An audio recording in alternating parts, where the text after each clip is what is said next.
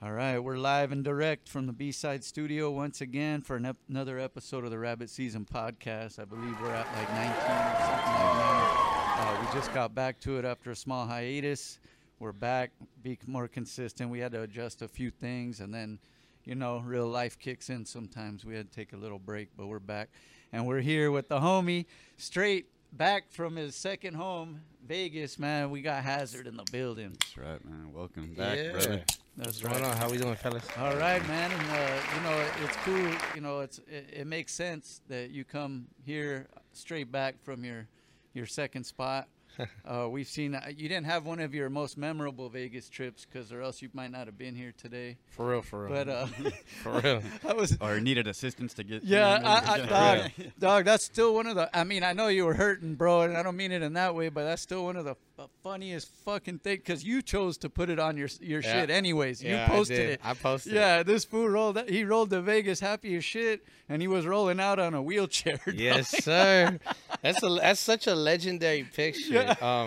I remember the way Bro, it happened. the picture's perfect, dog. It's like you're just slouched. Yes, bro. So I fell in love with Vegas in a weird way. Like, so basically, when I was in prison, we would talk about what we're gonna do when we get out. And one of the biggest things was, like, this one fool told me, "Fool, you gotta go to Vegas and fuck some skunkas, dog. You gotta go, there's fucking bitches in Vegas, fool. Go to Vegas, perros." So I was like, You sound like one of my uncles, bro. So I was like, all right. So when I came home, it was one of the things I really wanted to do, but I was on parole, so I had, so I actually went out there probably about 2-3 months home. I went out there, but I was like real uncomfortable. I didn't want to go nowhere. I remember that because you were talking about that. Yeah, I was like real uncomfortable, and then I started going. Oddly and funny enough, I like really started going once I got with my lady. So it wasn't like really go to Vegas to fuck some bitches. Not for that reason. but I'll go to Vegas, and we kind of just like it was. I just like the energy of the city. You know what I'm saying? And I gotta say, because a lot of like Vegas locals be like, we don't even touch the strip, and I respect that. I totally understand it. Yeah. But that 4-mile strip of street is like some of the dopest energy ever. And for me, man.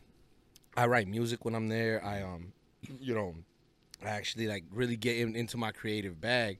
The night in question that you're talking about, when I got wheelchaired out the Venetian. I was there for shout out to the Venetian, but I was there Thanks for the boy. nice wheelchair. So comfortable. Yeah. So I was there for my boy Got Beats. He's produced a lot of records for me. He started Riot amongst others, and it was his birthday. His birthday's 3 days after my ladies. So I'm like, we're in Vegas. Like, let's do it up. so we're in Vegas, and they had just legalized herb in Vegas for like recreational use. You could walk in and buy weed. So we were staying at the Sahara. I'll never forget this. And across the street from the Sahara is this little dispensary. I think it's called Relief, but it's R-E and then Leaf, right? So clever. Yeah, very, very, very. So I walked in there, and my boy at the time was like big on edibles because he wouldn't really smoke. So I bought him a big old chocolate bar. It looked like a Hershey's chocolate bar. And it said 100 milligrams, which is like relatively light. They probably in printing forgot another zero. Right. So I tell them happy birthday, whatever, and that night we're gonna all go out. It's the big night. It's like in celebration of my lady's birthday and celebration of my boy God Beats' birthday, we're going out. So we started pre-gaming in the room. And we're drinking, and then he's like, you know what would be really dope, bro? Be the ultimate birthday gift for me. I'm like, what's good? He goes, I know you got me this chocolate bar for my birthday, but if you ate some of it with me, that'd be a real cool present. So I was just like, all right, I guess that's what we're doing then. Happy birthday. Who am I to deny a birthday wish? Yeah. So I had one square, and every square said 10 milligrams. I remember that. It was like, yeah. So I eat one square. And then I didn't feel nothing. Probably 15, 20 minutes go by. We're still doing drinking games in the room. Man, run me another one. That's That's how it always happens, you know. It's how like that every edible story is the same, you know. That's So what I This was edible ain't shit. Yeah, 3 yeah. hours later. Before we just started that, I was just telling your lady that why I don't fuck with edibles so much is because I don't know how to judge. how much Because it you don't takes. feel it right away. Yeah, So yeah, you really don't. So Yeah. so 15 minutes go by, not to have another one, you know. And then I don't know what the hell I was thinking. I said, give me one more before we left the room. So I'm 3 pieces in, supposedly 30 milligrams. My ass. We get out to the strip, and all of a sudden, I remember I slipped and I fell. And when I hit the ground, I was like kind of crouched up, like, oh, this is gonna be bad. And I like hit, where you're waiting for the pain to kick in. and then it never came. Uh-huh. And then I was like, oh, I'm high as shit. Like, so then they picked me up. And it went south from there. At a certain point, I guess I insisted on going to Fat Tuesday to get an alcoholic slushie. I got the alcoholic slushie. I took 2 sips of it, and then I threw it away. This is all stuff that they told me after. Then because we know you wouldn't throw away an alcoholic beverage. no, I would not do That's that. alcohol Especially a abuse. slushie. Exactly, I That's wouldn't do that. alcohol abuse. Especially a slushie. Yeah. But so then I'm sitting there, crouched over a trash can next to the river inside the Venetian, little man-made river, and I'm just blowing chunks all in the trash can. It was all bad, you know what I'm saying? Hey, yo, Big Gene is in the building, man. Feel free to do that laugh, my brother. He's trying to hold it in right now. So I'm just sitting there, just letting this trash can have the worst of me, and from what I was told, my lady got upset because she's like, "You're gonna do this on my birthday?" Yeah, right. No. So she did. Like she's babysitting you on her Yeah, birthday. so yeah. she said, "No, I'm not doing it." You could, so she told my boy got beats. She told my boy got beats. You could babysit him. And shouts out to my guy, man. Love to my boy got beats because this fool got beats actually watched after me the whole time. He didn't even get mad or nothing. He was probably tripping balls, staring at you like, Yo, oh, got hi, beats. dog. my You got him. soulmate over here took off. She was at Johnny Rackets. You know It what I'm was saying? her birthday, bro. What do you She was expect? upset. It was actually a few days after her birthday. It was my boy's birthday. Okay. It was his actual birthday. She was post-gaming But it. yeah, it's just, you know, it's just ridiculous. And then the part that I kind of remember, I'm sitting in front of a slot machine, and I started like breathing like, Oh, shit. and I remember Like this. I hyperventilating? actually remember. I could clearly remember this. I was like, and I was like, and when I did the second, my Hannah goes, "You better fucking not." I just remember looking at her, and she's like, "You better not." And I looked at Her and the cleaning lady were like, you better not. and I looked at the slot machine, and I just let it go Oh, all over the slot machine, bro. Straight Linda Blair status. I'll be Oh, like, my God, dude. oh, full exorcist, you know. His head was spinning and everything. It was all You bad. should have bro. played it and see if it gave it look. Dog. Played it right So up. look it. Okay, Fucking all Shay, dried can you up. repeat that, please? Oh, I'm saying maybe that'll be good luck. Maybe you should have just played that slot right after that. You see what I mean? Look, she was back there laughing right now because I told her. I told her that the next day. Show me which one it was. It's probably Lucky. You know what I'm saying? There's something special. I got to play that machine. She refused to take me. No, she was embarrassed. So then Everybody that's be around there, that's him. He's the one Right? who did It it. had like yellow tape around So it. then, so then they get me in the wheelchair, and then they get me in the wheelchair, whatever. They're putting me in the wheelchair, and they're like escorting me out, whatever. They got the medics, they got security, whatever. And apparently, she's really embarrassed. She was worried. You know what I mean? Like, she was worried, like, oh, my God, like, they're going to kick us out. They're going to ban us, whatever. So she's, like, apologizing, trying to do damage control. And they told her, this is nothing. This happens all the time. This happened. But I want to know, for them to say I was mild, I want to know what the fuck, like, what they've seen. Oh, like, what do you, you know I'm what I'm sure saying? they've seen some shit. Because they told her, oh, he's so polite. He's not fighting us. Like, you know what I'm saying? I was just out. Oh, So- see, you're like me. Like, you know, we become like happy Yeah, drunks. I don't got no kind of fight in me. Like Yeah, when no. I'm drunk, I'll put it this way: if I'm drunk and I notice tension, I'll either just leave or I start pounding water and drinking sugar-free Red Bull. Like, you know what I'm saying? Because I can't. I've never understood the beer balls thing. Yeah. I don't understand that. Like, that makes no sense to me.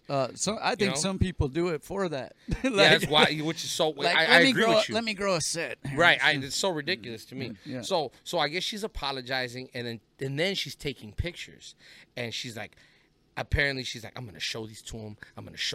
Whatever. So we go back to the Sahara, which at the time it wasn't this. That's right. At the time they had rebranded. The Sahara got bought out, got sold, whatever. They were owned by the SLS group. SLS hotels. Like I think they got them like Miami. They got one like LA. It's like a high end like boutique hotel.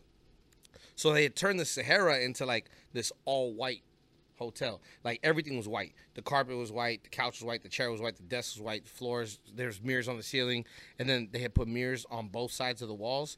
This way, like the room looks bigger. Oh well, you know they gotta they probably pay their cleaning people extra. Dog. You know what's gonna happen. All Yeah. white. Ceiling. So it was crazy. So trip out. So I wake up the next morning and I'm sleeping on a hard ass couch that's in front of the bed. There's like this hard couch, and I'm sleeping on it like curled up in a ball. The fetal position. Yeah, and I wake up and I look around. I see white everywhere, and I'm like, I'm this hard ass bench. I'm like, no. I thought I was in jail. I was gonna say. I thought I was in a holding cell. Or padded. Look, no padded walls. No padded walls. I Psych thought ward, I a was in a psych holding hospital. cell. I thought I was in a holding cell. I was like, fuck, what did I do like last not night? this shit again. Fuck, what did I do? I got scared, you know? Yeah. And then I got up and I realized where I was. I was like, oh, fuck. So then I come over to bed. I'm like, hey, baby. What's up? Fuck you. Yo, what did I do? You want to know what you fucking did? Yeah. You want to know what you did? Rolls over, grabs her phone. This is what the fuck you did last night. She's just showing me like picture after picture after picture, right? This is what you did. Look at you. Real good. Yeah. Sin vergüenza. Look at you. And I was like, oh my God, babe, send those to me. She was, I'm going to fucking send them to you so you don't ever forget what the fuck you did. Stupid. You're so dumb. And she sends them to me, right? And then she's just going in. She gave me the whole play-by-play, right? Then you did this, and you were throwing, and there were kids walking by, Daniel. Kids. There were kids walking by, and you're throwing up. And so then, while she's talking shit, I get the pictures, save them, put them on Instagram, right? I put them on Instagram, and I'm like, last night I got a little crazy, Like, whatever. My Vegas adventure. Put my phone away. I put the phone down, and then I'm like, I'm like, you know what? I'm really sorry about that. Let me try to get a little bit of sleep, because, like, my back hurts from that bench. So, like, I'm gonna sleep a little bit, okay, babe? And she's like, fine. So I roll over, and then she grabs her phone, right?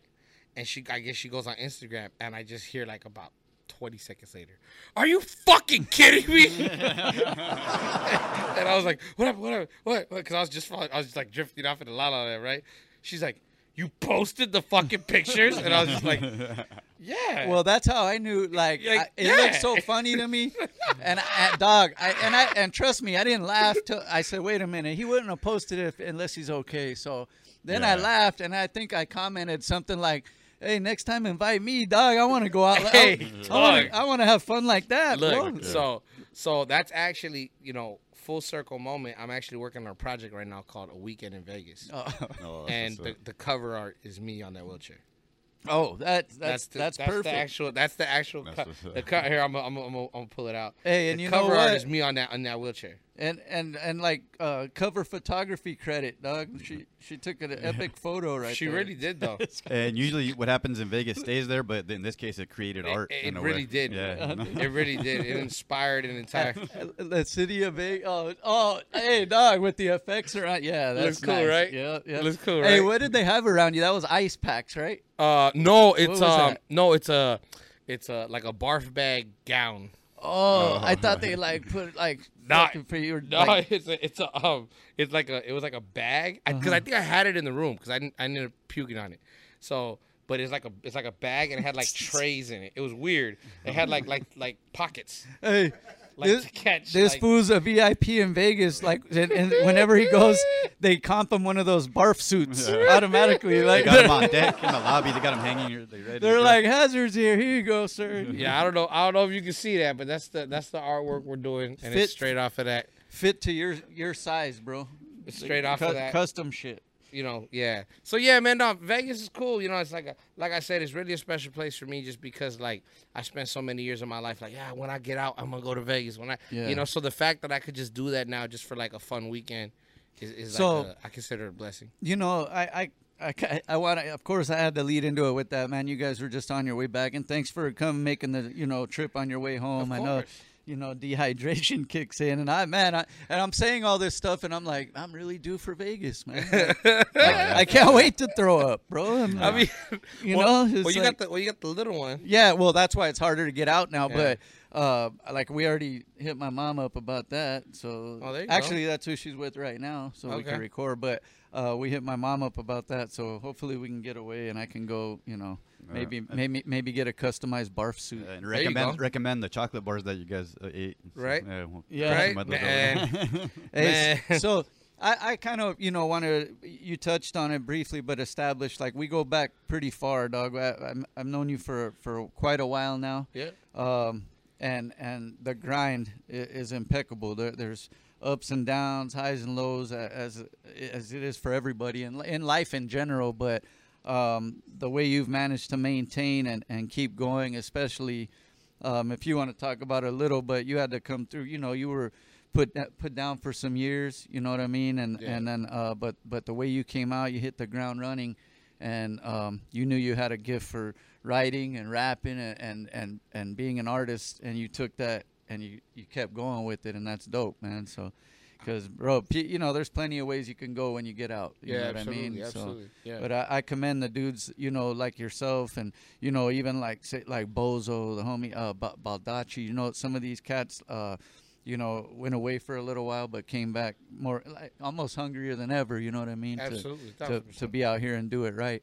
But go back a little bit. How like even in those days, I knew you were rapping even then. Right. How did it come to where you knew when you did get out, this is what you wanted to do?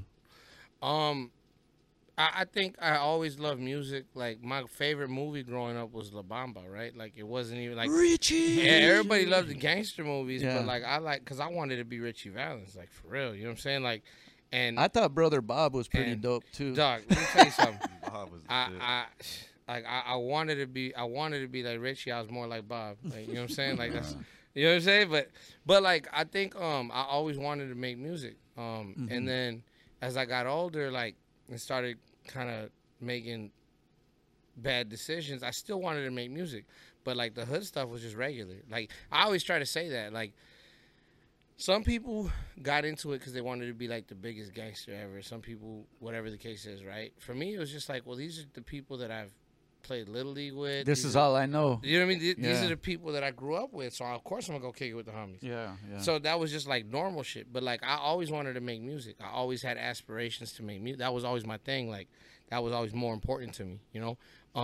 So when I got popped, the first time I did like 9 months in the county, and then I got out and I was still running amok. And then I remember, like, I caught a case. It was like a self-defense case. And then I bailed out, and then I caught another case for. Well, that one's still. Well, that going shit on. was Yeah. still pending. It was to me, it was self defense. But I mean, like, I was really trying to take it all the way to trial. It was an assault with a deadly weapon, with great bodily injury. But I was really trying to fight that, so I was bailed out, and then. While in the midst of fighting that, I caught another one for conspiracy to commit a crime and armed robbery. And so I went away for 5 years at that point. Well, I fought for like a whole year, and then I ended up getting 5. I was facing a ton of time, though. I think I was facing, like, at one point, I was facing like 19 years. Like, legitimately, though. Yeah. Those weren't like fairy tale numbers. There was a legit chance that I could get 19 years. So I ended up getting it down to 5. I took that, and then while I was in prison, like, I was like working on my flow, really working, on the way I kind of rapped and shit like that. And from what I know, cats dig that in there too when the homie has talent, and they'll be the one they like. Not only they want you to show them what you got, but then that's actually some good constructive criticism also. Yeah, no, you know what I mean? Yeah, like, homies would be ruthless, but like, I was always pretty polished, so I never got a lot of. It was funny. I never got a lot of like hate for my skills as far as like when I would rap it, nobody would be like, "Yeah, that's trash." But I would get, who hated me was other homies that wanted to rap. Oh yeah. Because the homies would be like, "Nah, fool, you gotta go listen to Hazerd, dog. Like, I can't explain it. He sounds different." and then I'll rap, and they'll be like, "Oh, fuck this guy." Yeah. Like, you know what I'm saying? Like they would have their own homeboys. Like, yeah, that fool from the IE though, dog. So you it's know? like kind of like the rap game. Basically, yeah, it's like a miniature version of it. People get a little mad when you could spit You know what I'm better saying? than So, them, you know? a miniature version of it, right? Yeah. But I came home and I was hungry for sure. And it's crazy because I think now, I think about it now, like it was 10 years ago that I paroled, right? Just a little bit over 10 years ago I paroled. And it's coming up ish right around now. It'll be somewhere within this next month or so. I could probably find it. I could probably find the show if I like looked for it. But it's been about 10 years since you guys first played me. I remember when it happened, I was like, you couldn't tell me shit. I was so excited. I remember I sat down on this show. Yeah, no, Oh. on the B side. Okay, because even like fuck, I want to say even well, it was around that time still, but even a little before that. Remember, we were getting a lot of gigs, different spots, and you were rocking stages too. Yeah, It was around that after. time, right? That It was right after. Okay. So it was 2012 when I paroled. Okay. It was sometime middle of 2012 when Choice One spun my shit. It was I had a freestyle over Eminem's Role Model beat. It's called Alcoholic. Which was on your debut album. Yeah. It was a what you call it? It was a freestyle I had over the Role Model beat. Role Model, yeah. And What up, Choice? He played it. What's up, Choice? And he played it, and I remember watching. I could see that you guys had like the stream from the show, and I'm sitting on a computer watching it, and I remember you guys had got up. He's gonna spin a set, and you guys were gonna interview somebody after. I remember you got up to grab a beer, and then Wacko was hosting with you at the time. Yeah, yeah. Wacko gets up, takes like 2 steps, stops. He hears me rhyming, turns around and walks over to Choice. Who is this? Yeah. That's what Choice told me. He asked him after. Yeah. He's talking to him, and then I hear him. They're talking. I see them talking, and he walks away. And then you come out from the beer, and you kind of got your head cocked like this, and you walk over, and then, you know, you talk to him, and then this was Choice while on air grabs his phone. He's like, "Oh, you watching?" And I'm like, "Yeah." He goes, "Yeah, both these guys just asked me about you." Yeah, and I was so hyped, bro. I was just like you couldn't tell me shit that day. You couldn't night. You couldn't tell me. I remember I showed it to my brother. I brought my brother over. I'm like, check this out.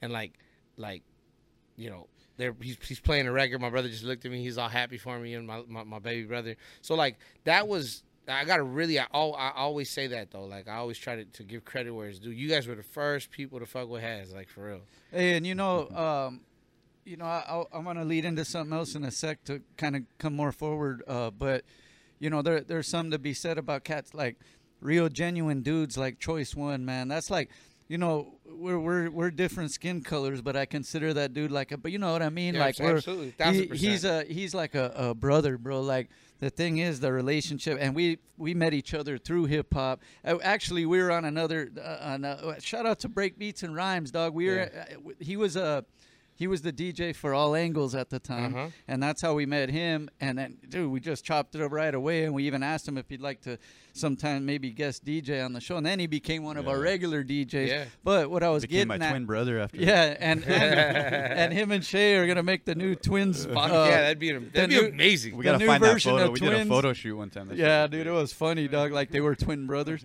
But I feel like I've seen that. I feel like Choice showed that to me. we never got to release a bunch of all these changes happened at once, Yeah. and some of the promo didn't make it out. But Yeah. anyways, I was just getting at like there's something to be said about genuine dudes in your corner. Like Choice One, like I've been lucky to have one or two. I mean, not a whole bunch, but a few people in my corner that, like, they believe in you, and there so much is when they go other places, they let other people know about what you're doing and all that, and that's something that don't come around that often anymore. I don't know if it ever did very often as it should. Because there ain't nothing wrong with bigging your brother up and all that, but just some people have a hard time doing it. But shout out to people like Choice who he saw your talent and he genuinely wants to see you win, and that there's something to be said for that. That's so dope, man. I love that dude to this day. Yeah. He was at my wedding. You know what I'm saying? Like he Yeah. introduced me to my, you know what I'm saying? Yeah. Like real, like on some real homie shit. You Yeah, know, like yeah. a real good dude. And He literally heard about me off of like a 2-3 minute acapella that I had on YouTube. I had nothing, so I was like, I gotta put something up. So I did that, and then when I would be like, yo, I rap, people would be like, show me something. And I'll send them the link to that YouTube video, and it was just on my phone. And I remember, like, my cousin knew Choice, and my cousin's telling Choice like, yo, you gotta listen to her. So he tells her like, well, send me something. So then my prima sent him. He said send him something. So I sent him the link to a couple those 2 YouTube videos where I was rapping a cappella. And off of that, he told her, I want to meet that guy. Like, that dude's dope. He's dope. So then I met him in a club, and it was hilarious. Because the night I met him, I'm chopping it up with him. Is the night I actually met Hannah for the first time, but I didn't know her at the time. So we were chopping it up, and he was telling me, I like this bar, I like how you said this and this. He was like breaking certain shit down. He's like, I fuck with you, man. I want to work with you. I'm like, all right, cool. So he goes, so at the time, I'm single, ready to mingle. You know, I'm fresh out, and it was like it was technically my birthday party. So I'm like celebrating my first birthday as an adult since I turned 18. You know, I'd never had like an adult birthday, right? So I'm like, I'm celebrating, I'm going crazy, you know. And Choice goes, all right, but he goes, I gotta go spin. He turns around and he looks at me. He goes, both these bitches are bi and they're with the business. Hold on. So he turns around. He call, hey, this is an artist that I work with. He's a dope rapper. They call him Hazerd. Hazerd, me, and I don't remember the 2 young ladies' names. Me, so and so and so and so. He's like, you guys are all consenting adults. Have fun. And he walks away. That's the kind of guy. Yeah. All right? Hey. That's the kind of guy we're talking about. Expert you know? wingman. Rich. Just, are you kidding me? That dude. Wingman level 1000. just on God mode. You know what I'm saying? Well, I remember he brought you through too. Remember we did that show. I think we were on our 3rd year of the B-side, and we did a show at, over in Hacienda Heights. We did like a live show. Yep. Where we had booked some artists. We booked some of the artists that have been on the and show. you opened it up. I remember too. That yeah, was because badass. I think if I'm not mistaken, it was like, who was running late? I think it was like either like Pause One or somebody. Yeah. It was somebody. They were running late, Yeah. and they're like, stall the show. What are we gonna do? Whoever you guys had that was supposed to rap was late. Yeah. And I remember, and then Asthma was supposed to be there. Asthma was running late. He walks in the door, and then Choice is like, yo, this guy can rap if you give him a mic. Yeah, I remember. And you guys are just like, all right, so shoot him the mic. And I just started rhyming, and it was probably like the best like way that I could have introduced myself. You know what I'm saying? Because everybody's like, yo, that fool right there. And it was like, and it was that thing of, okay, when you first got, who is this guy? Right. He's gonna open the show. Let's see what he got, and then you gave it to him, man. And it was for me, it was a beautiful thing. I felt that's the kind of guy he is, right? Like, he's like, just show up with me, bro, and let me take you, let me take you around. I'm gonna introduce you to people. That's really he's just a genuine dude that way. He's all about like us and we. You know what I'm saying? It's all about the team. He's an ultimate team player. Shouts out Choice One. You know what I'm saying? But I definitely that's such a dope thing that you brought up, Whitey, because like for real, it's one of my fondest memories. That whole like first like 6 months of me coming home and trying to figure out what was what. It was a lot. There was a lot going on, a lot of moving pieces, but it was just it felt like it was dope because it was kind of like the type of stuff. There was a lot of the moments that you see like in an NWA movie. You know what I'm saying? That you see like how did this happen? You know, it becomes moment, right? it becomes cliche sometimes when people overdo it or whatever, but you know, when they say like hip hop saved me, it kind of it did for some people because it kept you productive and busy, and also having that thought, there's more out there for me, man. I'm good at this, and I'm hearing it from people, and this is fresh out, Doug. So that, I mean, it's a good route to go that way instead of it was tough, bro, because there was times where like it was on a couple different levels. One, I had to pee for these fools, like at first, I think it was like 4. I had to pee like once a week, twice in the office and then twice in my pad. And then it turned right away. They could tell that I wasn't like gonna be fucking around at least with drugs. Yeah. So it was like twice a month, once in the office, once in my pad. And then like this fool would bring the kit, and they were not at first. They were not playing, and then they seen that I was kind of cool. But like I'll be at shows and like yo, Haz, you want to hit this? Nah, I'm good, bro. You know what I'm saying? I'm cool. And then that was a difficult thing, like kind of trying to stay above the bullshit that way. But then also for me, like I'm fresh out, I'm just home. I'm like super on my P's and Q's with certain things, very respectful, and just trying to be, you know. And like some fools got crazy egos, and like I would trip out because I would have never heard of these. So I'm like, who the fuck is this guy? Yeah. But he walks in with like a head that doesn't fit through the door, and he's like an asshole. You know, motherfuckers like real like flagrantly. And so there was a couple times where I was like, I'm gonna go to jail. People they walk in almost like with a sense of entitlement. It's the weird and the craziest part was what I noticed now, because at the time I didn't know who nobody was, what anybody did. At the time I was kind of trying to figure that out, but now that I think back, like the biggest like assholes or dickheads or whatever, like I'm like, whatever happened to that guy? Oh yeah. Like, I don't even know what you know what I mean. Like whatever even happened. Right now he's being an asshole somewhere in his living room. Or right. something. It's the weirdest. It's the he's crazy. Yelling at the TV. He's, I'm right something. here. Yeah, it's crazy. Right now bro. he's yelling at a commercial and he's TV. fucking ranting to his 50 Facebook friends. Yeah, it's crazy. Trying like, to kick his cat or something. You know what I'm saying? Hey, hey, you know what? Here, like, you know, before we keep this thing going, I want to say, and I commend, like I said, like people who could come out and go the right route no matter how hard it is, because it's easier to fall back and do what you might have been doing to get you there in the first place, because these roadblocks come along and I know they're really discouraging, bro. And like I'll keep this quick, but just, you know, from a personal thing, my youngest brother, dog, he did a lot of time too, and he started getting into programs in there. He's got real good at doing the firefighting stuff. Okay. So they recommend him and everything, dog. So he's been real positive, keeping his mind right, working out, doing everything he needs to do to train for this program coming up. Right. The program came up, it came his time, and he's no problem, dog. He goes in there to, you know, because you got to piss too before you go in there. They want to make sure they got the right guys. Dude, they come and they call him over and say he didn't pass.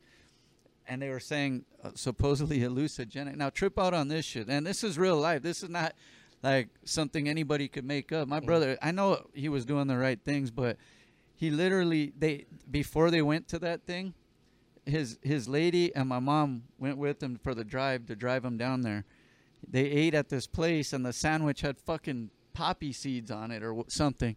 Dog, that shows up as a fucking some type of I don't know if it's hallucinogenic. It comes up as something on a test, like though. an opioid or something. Opioid, there you go. Opioid, there you go. And bro, and dog, he was like, that could have been a moment where he was completely discouraged. Sure. You know, because I started thinking, if that was me, I probably would have flipped out, bro. Sure. Like, Sure. he's done all that work, but you know, and we try to figure out. My mom's real, you know, religious and stuff, and trying to figure out. I talked to my mom a lot, and you know, maybe it was meant. There's got to be a reason, right? And not too long ago, his sister, which is my stepsister, passed away, and like we figured that might be it, because he would have never got to, because he would have been in that program. They keep him there. You didn't get no contact with somebody for like the first 6 months while they train, and he wouldn't have got to see his sister or anything during that time. But that's all we could think of. And now, luckily though, you know, he went through the process as parole officer, and everybody they know he's not lying to him, and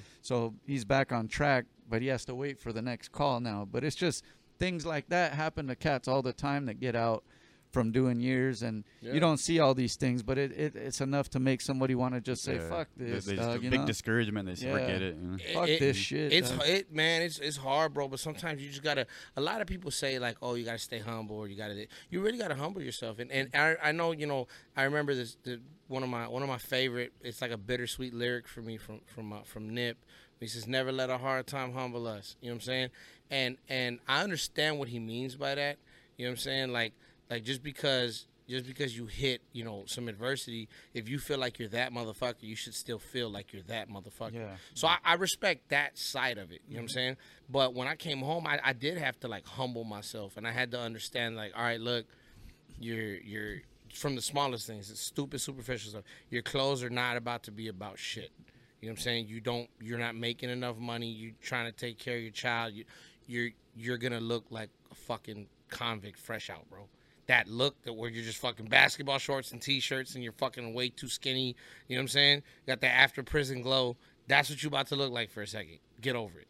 And then like, you know, add so you know what I mean? And then you gotta understand that like nobody owes you a fucking thing. Like that's the big one. Like a lot of times people feel like, I can't catch a break. Mother, the world don't owe you one. Like I try to tell that to everybody. You know what I'm People blame how they grew up or my parents didn't do this. I don't give a fuck. You're an adult now. And you gotta look, sometimes did some people have an easier way of it? Sure. Yeah. Is that fair? No, but that's fucking life, right? It so is, dog. I had to just realize that. Like I had to humble myself. The world don't owe me nothing. Walking around with this big old fucking chip on your shoulder, trying to mad dog everybody, or hey, that fool bumped into me and didn't say excuse me. You know what I'm saying? I always say a lot of times people say that prison is about respect, and I say to a degree.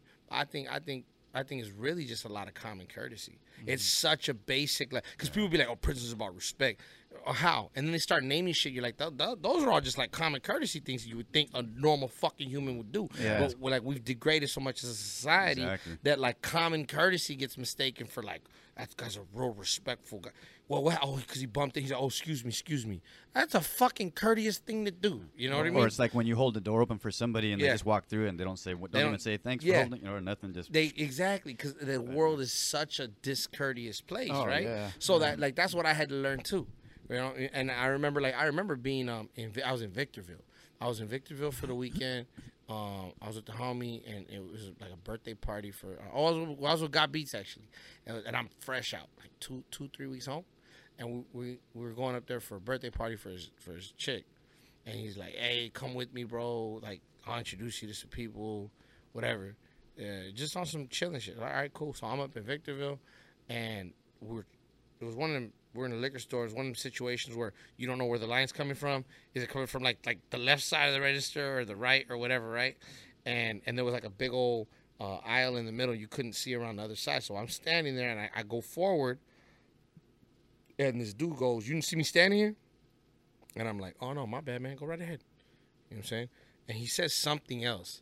He's like, "Oh well," you know, he said something, and I'll never forget. I just looked at him, and I just looked at the sky. And I was like, deep breaths. You know what I mean? And I remember my guy, he's standing next to me. This fool got beats. Is like, oh, I just hear him go, oh. Like I could just hear it. His voice is like, oh. And I looked up. I'll never forget. I looked up. I just breathed real heavy. And I don't know what I looked like when I did it. But I definitely took like a really deep breath and I just breathed it out. And it was loud. It was definitely loud. And I'll never forget, the gentleman goes, "Hey man, I'm sorry." He's like, I'll never forget this shit. He goes, "Hey man, I'm sorry." He must have saw that look or sigh before, huh? Exactly. So he was right like, before he got clocked. He was like, time. he was like, "My bad. I'm Banner. really sorry about that." You know what I'm saying? And it was the funniest thing because I was like, "You're good, man." Has turned green. Like, you know what I'm saying? Like, you're good, man. But it's like little things like that. You're completely right, Rabs. It is like, it's a lot. And then the fact that not only was I trying to come home and get right and raise my child and not go back in and all this, but then I had the idea to want to be a fucking rapper. And behind all of that, you know, oh yeah, and it's like, it's one of the coldest, craziest, weirdest, most transition, hot, cold games you could get into. Mm-hmm. You know what I mean? Like, oh, you want to stay out? What are you gonna do? I'm gonna rap. Yeah. Good luck, bro. Yeah. You know what I'm saying? Hey, but you kept the course, bro. Let me we're gonna talk about some of the projects and stuff, and I was gonna talk about that now, but you kind of touched on the to a degree, you keep humble as a human being. But in the rap game, you still got to be confident in what you're presenting to the people, and all that. With you, where does that come from, bro? Because even I remember when you were fresh out, when we were getting you. I remember we were getting spots like, hey, has Kaz if he wants to rock. There's a spot open, and you were down. You were down every time, and you were. But like when you rock on the stage, bro, it's like I don't know what the word is for it, but you're there for the moment, bro, and you could tell the confidence, and then you deliver to the people with that confidence. Where does that come from for you, especially, not having as much of the the training being locked down for a bit? I think The stage presence, confident. yeah. I think I was just always comfortable up there. There was it was never embarrassing or difficult for me. Getting on stage and doing that is probably the funnest part of music for me. Right? It's the easy part. You already wrote the music. You got it. You know, and that's where you get to let that energy out of what made you write that shit in the first place. Exactly. And it's so funny you say that because I remember there being times where I would get hyped about a certain lyric. And I'm like, why am I so hyper right there? And it's like, oh, I really feel that bar. You know what I mean?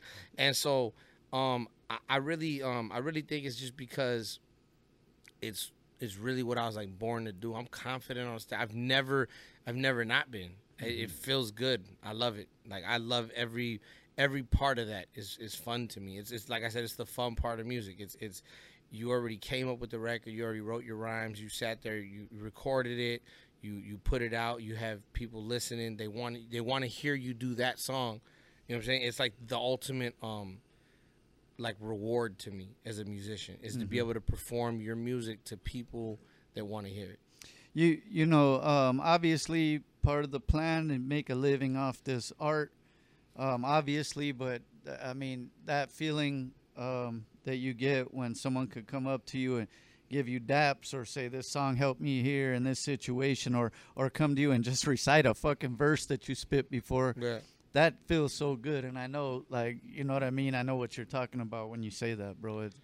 It's almost like they're paying you, but with a compliment, they're paying you. It's the wildest thing, Ravs, because like I've had it more lately. You know what I'm saying? Like with the little we're gonna get into that with a little bit of success that I've had. Like I've had it a little more lately, and I get recognized. And we'll go out and I'll get people to just coming up to me, and it's funny because for me, my biggest thing with that is like I know the kind of music that I make. It speaks to a certain demographic of people. So it's like my supporters like mad dog me and look like they want to bang on me. Like when they see me, they just be staring like real hard, and they walk up like, hey, are you that fool Hazerd? Yeah, what's cracking, dog?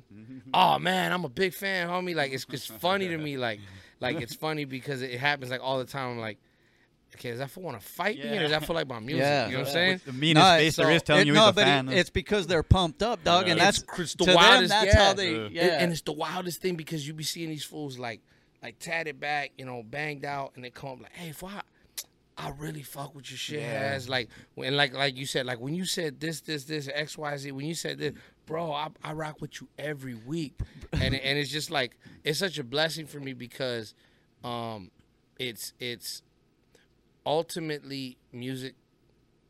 Not all the time. I guess sometimes it could be just bubblegum shit, but music comes from a personal place. Even if it's about, you know, some like not deep topic, it still comes from a personal. If you're talking about like partying, you're drawing on your experiences, like partying or whatever. And right? what a good time is, and what it feels like. Exactly. So when people are able to connect with something that was so personal, I think it's like it's almost like validation or vindication that you're not crazy. Like, you know what I'm saying? Like I had this thought and it was able to connect with so many people, but it was a very personal thought. You know what I'm saying? So it's like, wow, there's people that really feel like this. And so it lets you know. I think the reason why people get attached to musicians is because they're like, you're saying the thing. Like I get this a lot from my supporters. If I could rap, I would rap exactly how you rap. Yeah. You're saying the thing that I wish I could say, but like you're just better with your words. But I feel exactly the same way when you. So that's the dopest feeling for that. Lets me know that like I'm really, really using my gift, you know, in the right way. You know what I'm saying? Because I really got people like that really rock with me and tell me all the time, like, yo, Has, like I feel like when you do your thing and I listen, like if I could rap, that's how I would do it. Yeah, and like, that's the biggest compliment, you know what I mean? That's hard. And then that dope, I seen that co-sign too, like from somebody like Julio G. He posted you on his. Like, yeah, man, that's a legendary dude in himself, and he was recognizing what you do. That had to be pretty Shouts dope. to Julio G. Yeah, this dude like basically helped raise me. Yeah. As a kid, like some of the first times I can listen back, you know, because this is, you know, I remember obviously Big Boy, obviously the Baker Boys, but Julio G, like West Side Radio is like. You know what I'm saying? Like that was like the real hard, like that was the hard shit. Him and Tony G, like I always tell them, I consider them mentors to me, whether Sure. they want that role or not. To me, they are, and I say that because as far as this broadcasting thing, dog, and we've been doing this B-side for almost 12 years now. Been doing my podcast. I know there's a lot of stuff out there people could listen to now, but I'm definitely, we've said it before, but I'm not here to do this for me to be popular, bro. I love doing this shit because it means something to me, and I just want to make sure we have the best conversations with artists and let people know about them a little more. Sure. I'm not into all the cheese mess stuff too much, man. That's for other people, and that's why they blow up more than me. I know a lot of the people say controversial things on purpose to get a little, they want that sure. back and forth. Sure. That's just, I'm not into all that. I'm here for the real shit and for the long haul, which is why we've been here so long. But those two dudes I consider like mentors to me because of the broadcasting thing and what they've done as far as putting music out, new music, seeing new artists. Yeah. So when I got to interview both those guys, like Julio G, and I told him, bro, this, I've been wanting to sit down with you, bro. Like, you were one of the ones who made me want to do this. You know what I'm saying? Absolutely. So, but yeah, it had to be said. Let's we're gonna get into some more and some artists that you work with in different things too. But first, before we get into that, because I do want to, in the middle to break up the interview, I do want to play. I'll tell you what we're gonna play in a minute, but let them know what work you got out there already, your album. Your original album, all the stuff that's out for people that might not know, because a lot of people, like you said, as of the recent, maybe the last year and a half, they're really starting to catch on finally to what Hazerd's been doing, and we, been seeing you do your thing, like you mentioned it, bro, for a long time, but let the people know what is out there that they can go check out. That's videos and everything. Man. Yeah, absolutely. Check my YouTube. YouTube.com/Hazerd TV is with a 3. I guess there's like a gamer that spells his name like me. So Hazerd TV with a 3, HAZ3RD TV. You can go on my YouTube and you can see the progression. I still have my old videos up, like from like 2013, 2014, 2015. Probably 2015 was probably when I had the like, I guess you would say, like the peak of like my local little bit of success. I had dropped a record called Start a Riot, and a lot of people were rocking with that one. And this is before like all the Black Lives Matter protests and all that stuff. Like this is, like we were talking about things, before it were trendy to talk about. Like a lot of people had this asked was me, on like, this was, after like the Trayvon, a certain Martin. couple of them before it even got more outrageous than it was. Yeah, it was. You already knew to flagrant. talk about it. Yeah, it was already flagrant for me. But yeah, it just got, it's like everybody got a camera in their pocket. So it's like, we started seeing it more. There was no. I always say this, like, people have been getting beat down. I always say this, like, there was a reason that I did that record probably, 3 years ahead of all the shit in the news. For me, it was like, bro, this has been happening, but now we have videographic evidence of it. It's just disgusting. How many times can you watch a man, die on camera for no good reason? Like, I'm sorry, like, I don't care, like,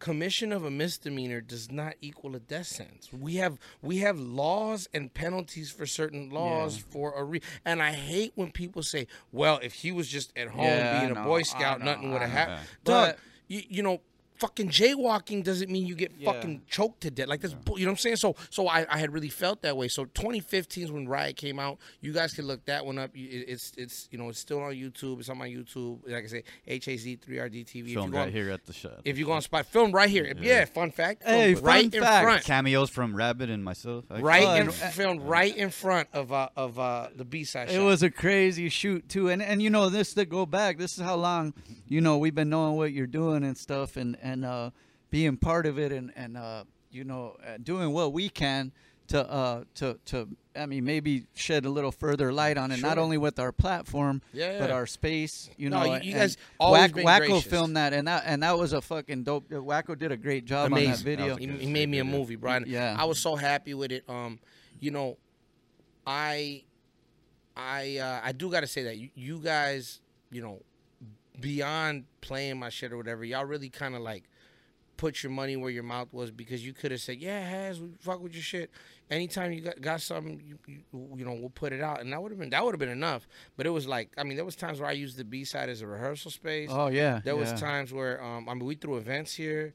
We obviously we shot the Riot video here. That was probably the biggest thing that we did in front. I want to shout out also, you know, we mentioned it earlier, but Big Gene's in the building too, and he's another one of them, the cats that he really took an initiative in himself because he saw the talent in you to do what he could to help further whatever. Yeah, and shouts to Big Gene because it's like I'm very big on, like, now that I have a little bit of perspective with, you know, how long I've been doing this now.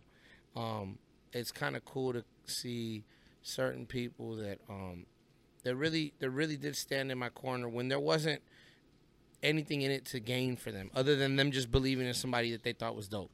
There was zero like real big return for them. You know what I'm saying? None of that. You guys genuinely. That's your humility talking, and that's important. You said that's real talk. You guys genuinely fucked with me on that. Just on some, like, this dude's dope, and we think he's cool. So yeah, whatever we could do, and I genuinely appreciate that. Like, that's just dope as fuck to me. Like, damn, really? Like, really? Hey. Like, thank you. You know, because like I look at it now, like, I gotta fucking. It costs me for every fucking thing that I do costs some money, and I don't mind it. You know what I'm saying? And I'm fortunate enough to be in a place where that's okay. But like, literally, like, I try to tell people when they want to book me for shows and shit, like, bro, it costs me like $300-400 to leave my house now. Yeah, you know what I'm saying? Because like I'm bringing. Oh, it's just that to drive down the street now. Okay. So I say this: it's like $100 for the gas tank, right? Really? $100 for the gas tank. I gotta go see my barber if I'm gonna go out to your event. You know what I'm saying? And then I gotta bring a videographer with me, and then I might have, like, you know, another person or two with me. So it's like, it literally, the very bare minimum. And throw a costs me, couple like, of drinks in that. Oh, yeah. right? The very bare drinks minimum is $400 for me to leave my house. So it's like, it's crazy because I'm like, damn, at that time when I was doing what I was doing, like, it was all on a hope and a dream, and a fucking maybe buying somebody pizza here or a case of beer there. You know what I'm saying? Like, that was it. Like, and so I genuinely, like, shouts out to the B-side. You guys, you know, Drac, everybody behind the scenes. What you know up, Drizak? You You know, Wacko, one of the original hosts. You Yeah, know, with man. True Rabs, Whitey. I really appreciate you guys because y'all really held me down. You know, and then obviously Gene, Big Gene, but you guys really held me down when, like I said, there was no incentive in it, you know, other than, like, you guys fucking with somebody that you thought was dope. And you know, so I appreciate that. You know what was cool is, you know, that video and that whole time, it was fun. Part of the fun fact, like, we literally, if you guys, the video is epic. What it's talking about is epic, and keep in mind, again, this came out even before the George Floyd and you know, all the countless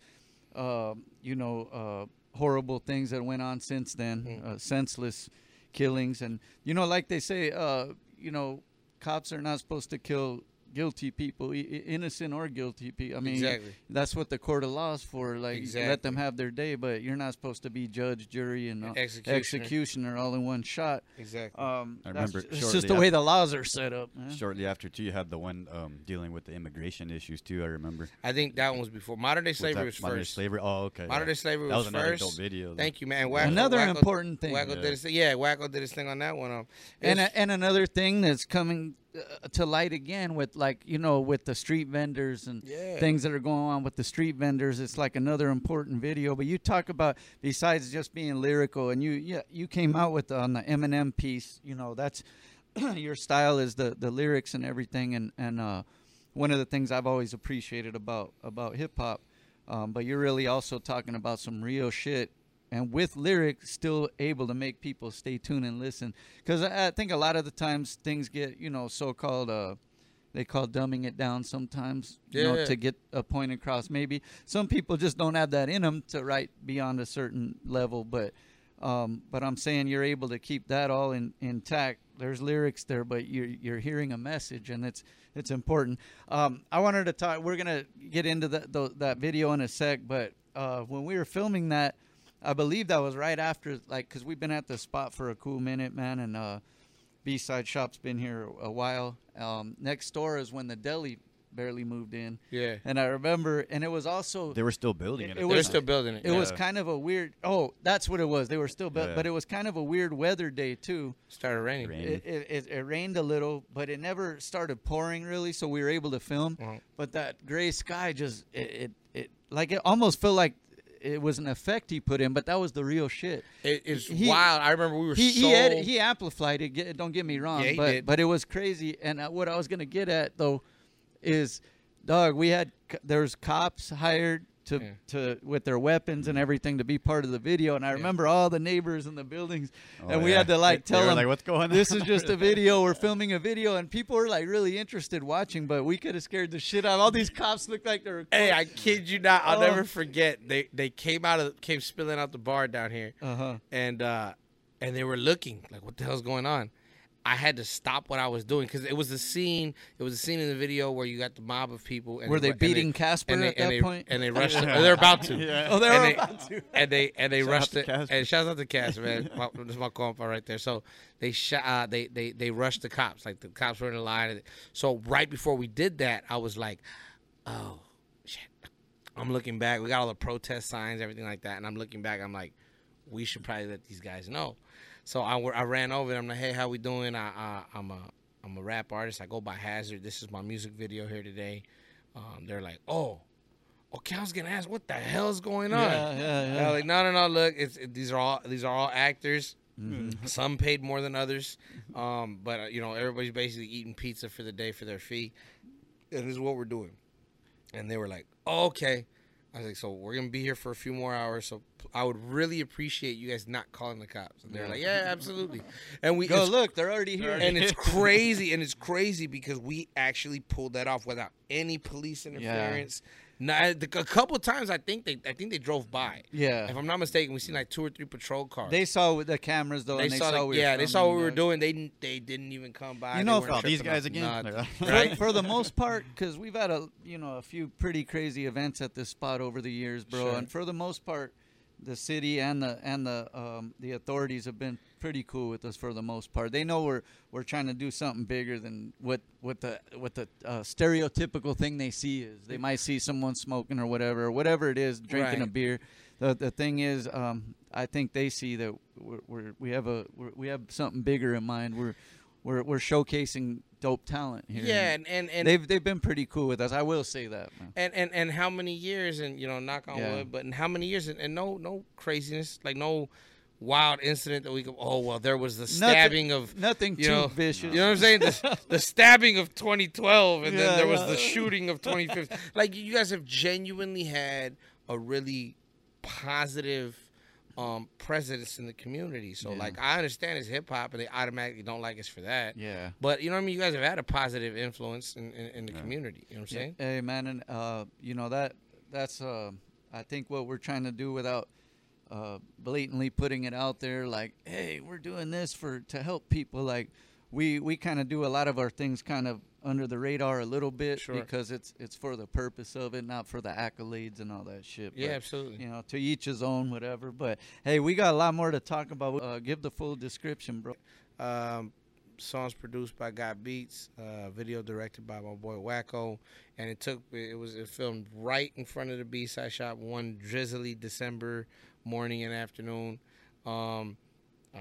Cameos from, let me see, obviously Rabs. I'm and, in there and somewhere. I think Whitey. I had a sign, or I'm one of the writers. Rabs or and something. I Whitey. had my mean face on in them. My boy Casper was in it. We had a few cool Casper got tossed You know, onto the police car. We had a yeah. few cool people in it, but one of my favorite moments, real quick, and you guys can get into it. There's a part of the video, it didn't make it. The footage didn't make it in the video, unfortunately.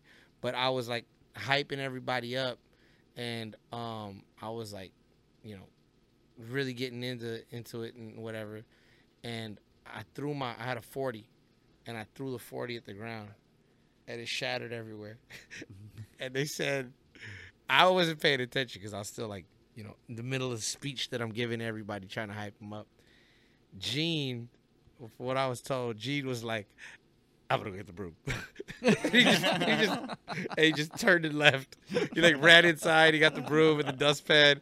He like ran out. He's like sweeping in the street. That's someone who understood the moment. And he like sweeping in the street and shit. And I felt bad because you were in your mid speech, bro. Yeah, bro, he knew it. And it's like, all right, cut, whatever. And so I go away, and then Wacko's like, damn, I wish I would have got that. I didn't get that. I mean, you didn't get that? He's like, no, I had fucking stopped because that was really good. And I was like, fuck. That was really good.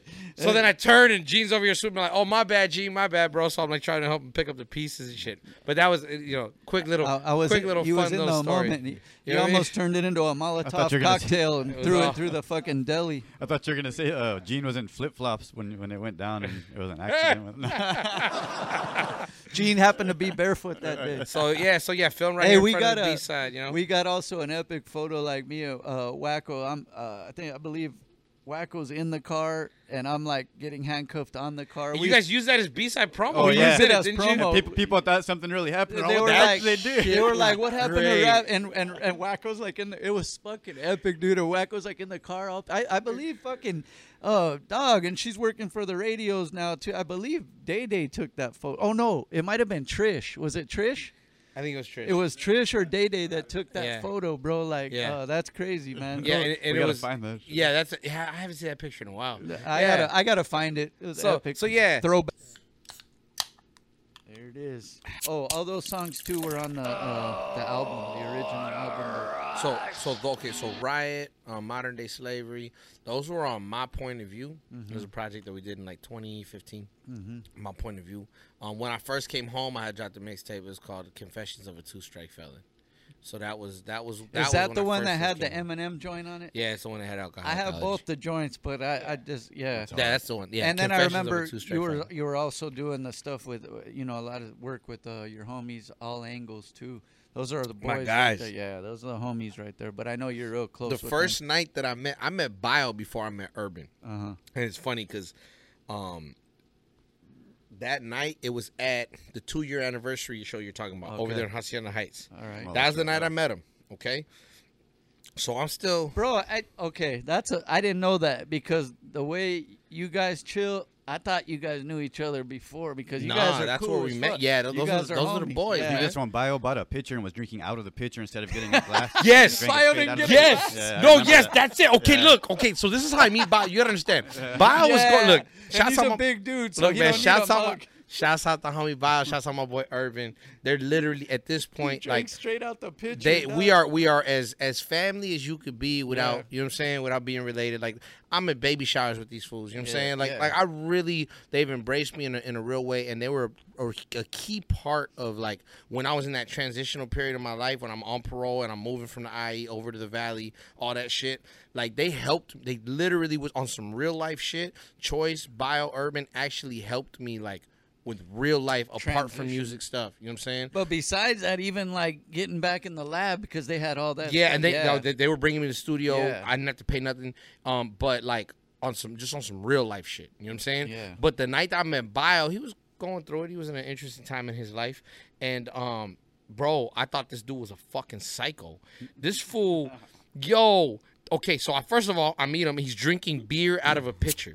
All right, like he's fucking drinking beer out of a pitcher. It kind of looked like a mug in his hand. And kind of in his defense, right? And so he's walking around, and then he hears me rap, and what it was Choice played Alcoholicology. He just played it, all right. And then he put a beat on. And I started rhyming, and then this fool Bio was like, "This fool's dope." So he comes up to me, and Choice is like, "Yeah, this is the guy I was trying to tell you about."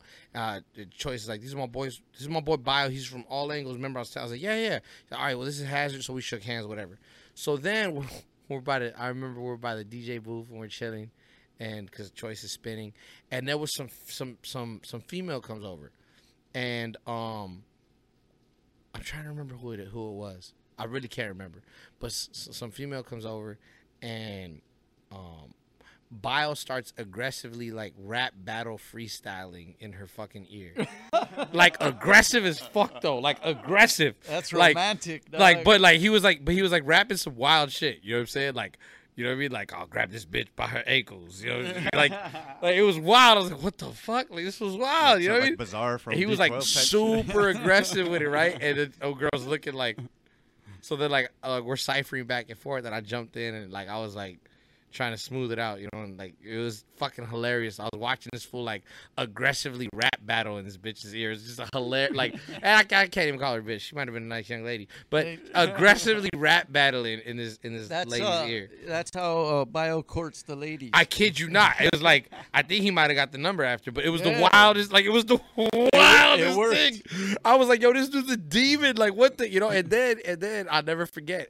We were done. I had rapped, and then Choice was done with his set. He's like, yo, I got a set at the Blue Monkey in Hollywood. Do you want to come through? And I'm like, sure. Yeah, it sounds like a good time. So I was like, all right, let's go. So we leave Hacienda Heights and drive over to Hollywood. And this fool Bio was riding with Choice. And then Bio's like, you want to, Choice is like, you want to go with Haz? Because we were just chopping it up. Like, we were really getting along. He's like, Bio was like, is that cool with you? And I'm like, yeah, bro, come on, let's go. I told him straight up, do you got any like felonies or warrants or anything? Yeah. Because Let's get told this situated first. Right, I told him I'm on parole, dog. Just are you gonna? He goes, like, no. I'm cool. Are we in a high speed pursuit today, or can we just get pulled over? Right. Well, I straight told him like I'm on parole, bro. Do you got any like felonies or warrants or anything? He's like, nah. I'm like, you good? Then let's go. So he jumped in with me, whatever. And I'll never forget. I literally asked him that, like, do you got any warrants? He's like, well, I'm on high control parole. It could get hectic. I don't give. I said, you can come either way, but like, you know, just to let you know, I'm on high control. I just didn't want to cause him a problem. You know what I'm saying? Yeah. And so we get out to Hollywood. Wait. And to add to that, that's how you know he's a real homie. He didn't give a fuck. He drove. Yeah. No, he was with it. He was with it. I was just like, I just don't want to cause any headaches for you. But he's like, nah, you good? Let's go. And we dipped out. So we get out to Hollywood. You know, we're chopping it up. The whole drive up, like we're just chopping it up. He's telling me about like stuff they're doing musically at that moment, and they were working heavily with my boy EQ. Yeah, they were recording. Excuse me. Recording out the ashtray. And it was just, you know, it was a cool conversation. We get to Hollywood. Bio's like, all right, let's get in here. Let's do it. So we get up in there. And like I said, I was driving everywhere. And I'm on high. So I wasn't really drinking even that night. I think Choice got me like one from the bar. And I'm you know, I got my one drink. I'm like, I'm just going to hold this the whole night. You know, whatever the case is. Bio did not feel that way. Bio goes to the bar, and like this was like double fisting, if I'm not mistaken, in the fucking Blue Monkey. You remember the Blue Monkey, right? Yeah. In the Blue Monkey, bro, over by the DJ booth, and then there was that little area right there, and we're up there. And I look, and he's aggressively fucking freestyling in another bitch's ear. like aggressively rapping, and the chick's like grinding on him. He's grabbing her.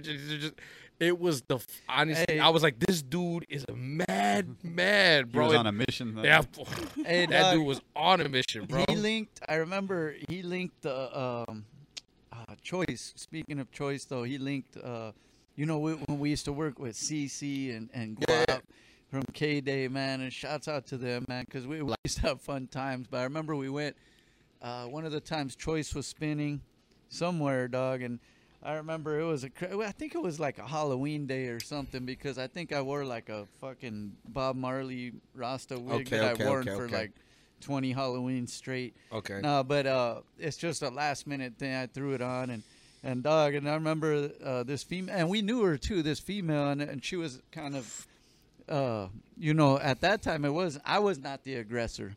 The female was, and it was funny because these fools, and it was the same joint, dog, but I remember like, these fools took a picture and like I guess as a joke, and then they put it on B-side show, and I saw it after, and I'm like, oh hell no, nah. I still got a little control here. Nah. They go, hey, why'd you take that? I said, dog, what are you guys doing, man? Some random shit happening. Fuck, you gonna get me in trouble? Yeah, man. And I was single at the time, but it was like, oh come on, man, like this is not how we're gonna go out on this platform. Man.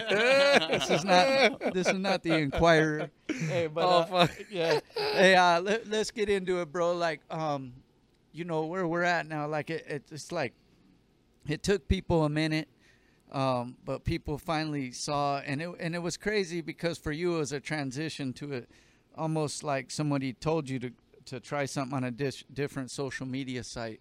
And here's the thing, like, you've been doing your 40-ounce Fridays. We're getting into it, man. 40-ounce Fridays and full. If I even wear this shirt for that Yeah, shit. sorry we have cans instead of 40s for you I today. know, We didn't we have good, time. we We good. We should have done like the- I was gonna Snoop go buy video. out the liquor store, man. We should have done a, like the Snoop video and had a whole fridge filled with 40s, dog. We could have showed that in the thing. That would have But, been so fucking hard. but I even wore my shirt. Shout out Shots Fired, but it's got the old. I know you don't drink the old English, but it's the 40 on there. Yeah. But 40-ounce Friday, man, it's been going down. It was a concept you made originally, I think, to show the consistency in the bar work.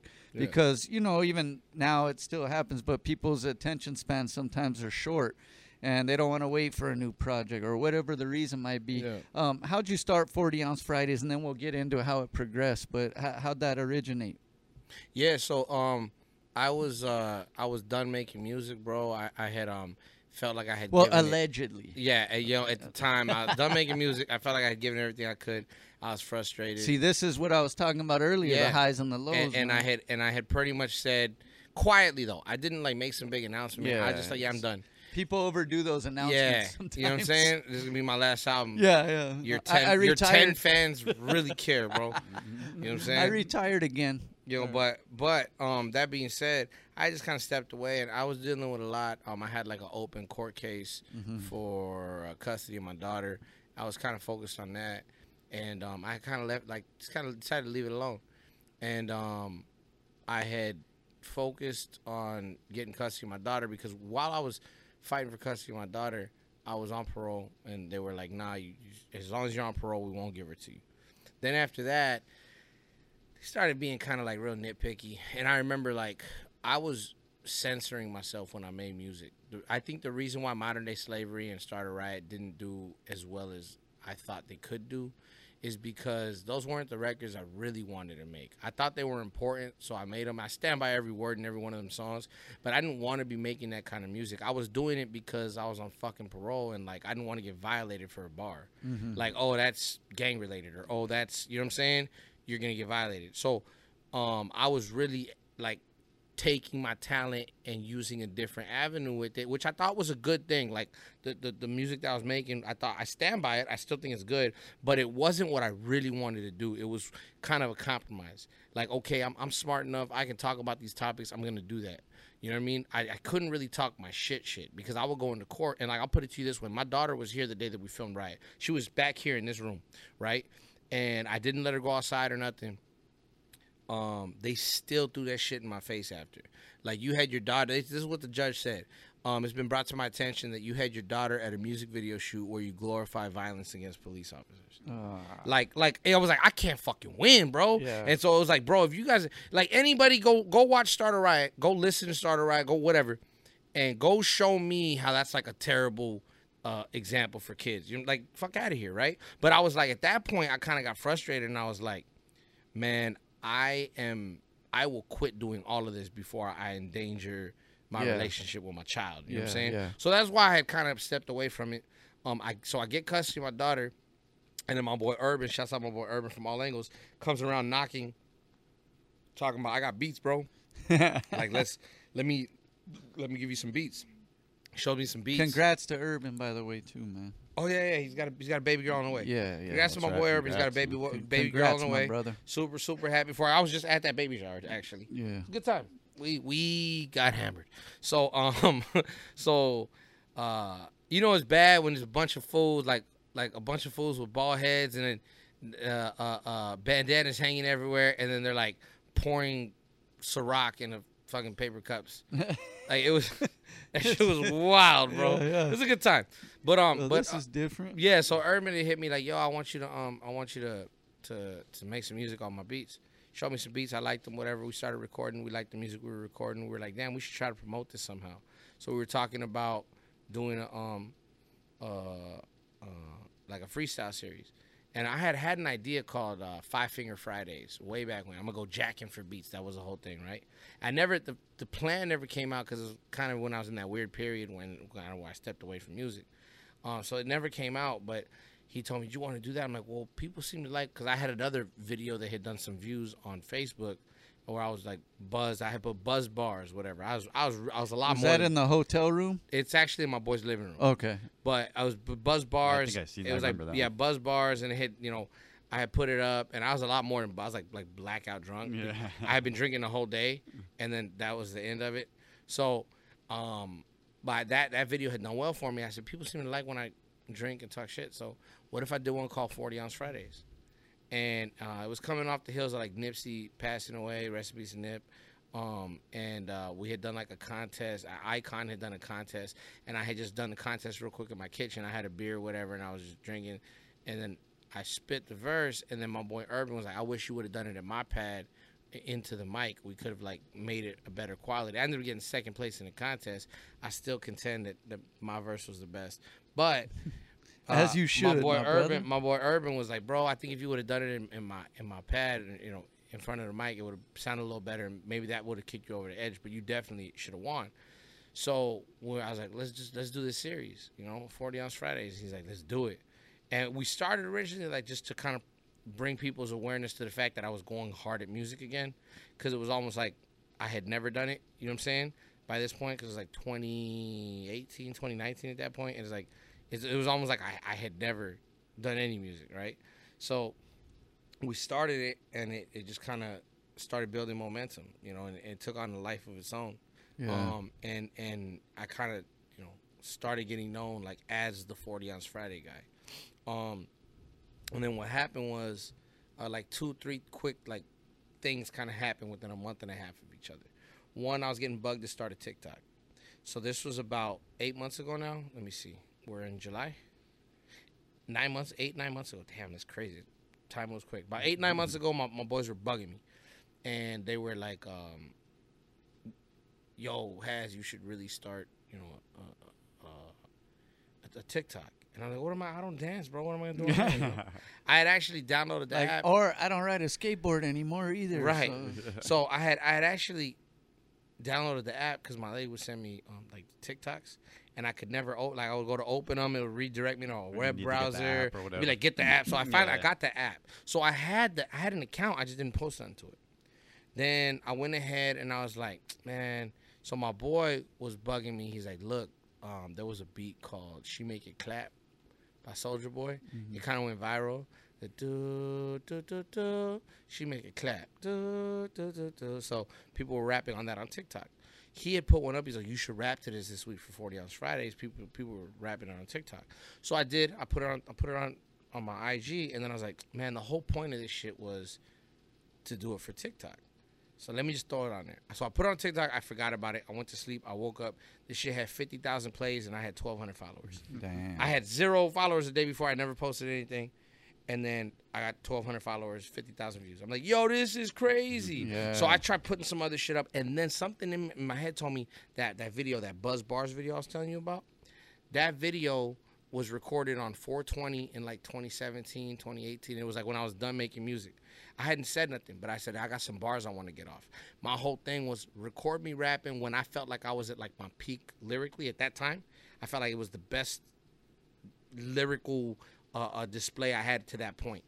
I said, record me because I want people, when I get old, I'm going to say I used to rap, but I was actually good, and I want evidence of that. That was the only reason I made the video. The only fucking reason. We put it on Facebook. It did like 15,000 views over there. And I remember people liking it a lot. So I was like, shit, if people liked it that much, let me throw it on TikTok. So I remember I threw it on TikTok, and then it went nuts. I had 1,315 followers, if I'm not mistaken. 15, yeah. 1,315 followers. I showed my stepdaughter, like, yo, look, I just started my TikTok yesterday. And she goes, you got 1,000 followers. And I was like, well, actually, I got 1,315, right? Well, to be and precise. she's like, so, there's people with like millions, right? And I felt bad. I was like, God, for real? So I was like, whatever. So I went to the restroom. I go to shower. I put the phone down. I remember I looked at the TikTok. I was like, I put my phone down. I jumped in the shower. 20, 30 minutes later, I jumped out the shower. My phone's open on TikTok. I'm like, fuck, my phone froze. Like, I was like, why's my phone open? Fuck, the motherfucker froze. I was getting so many new followers and notifications, it was keeping my phone open. I went into the shower. I had 1,300 followers. I got out the shower 20, 30 minutes later. I had like 4,000 followers. Damn. I was like, yo, what the fuck? My phone's tripping. I like closed it. I went. I got dressed. I opened it. 5,000 followers. You show your stepdaughter. Look at this. I called it right. I called an Uber. To head down to my boy Praise's, at my boy Danny Zico's house, and it's crazy because he was the person that I recorded that videos. That's at his house. Yeah. That Buzz Bars videos at his house. So I'm like going to his pad, like, bro, remember that video we did a long time ago? It's going crazy on TikTok. I get to his pad, I got 8,000 followers, and then we're just watching the views go up on this video, and I put that video up, you know, on that afternoon, and that was Thanksgiving. I remember that was Thanksgiving weekend, if I'm not mistaken, a week before Thanksgiving or something like that. Yeah, Thanksgiving weekend, and I put it up on it was the week before Thanksgiving. Yep, it was a Saturday, so I put it up Saturday at like 3 o'clock. Marijuana affects the memory. And by midnight, we had done 1 million views on that. And the thing was, I was breaking every rule of TikTok. One, I wasn't using no filters or effects. Two, I wasn't doing no dance, right? But then three, and the big one, and this is a big one, that motherfucker's like almost 3 minutes long. That video's on. It was right when And TikTok TikToks started are kinda allowing. short, right? Yeah, and TikToks are generally like 7 seconds, 10 Yeah. seconds, 15 seconds. I had a 3-minute video, and people were quoting, and I know people were watching the whole thing because people were quoting the end of the video. Had the way and at the time, now you can scrub, you can fast forward along TikTok. At the time, you couldn't. You had to watch it all the way through. So people were like sitting here like, bro, I just watched. What the hell did I just watch? I'm gonna go watch it again. And then they're quoting shit at the end.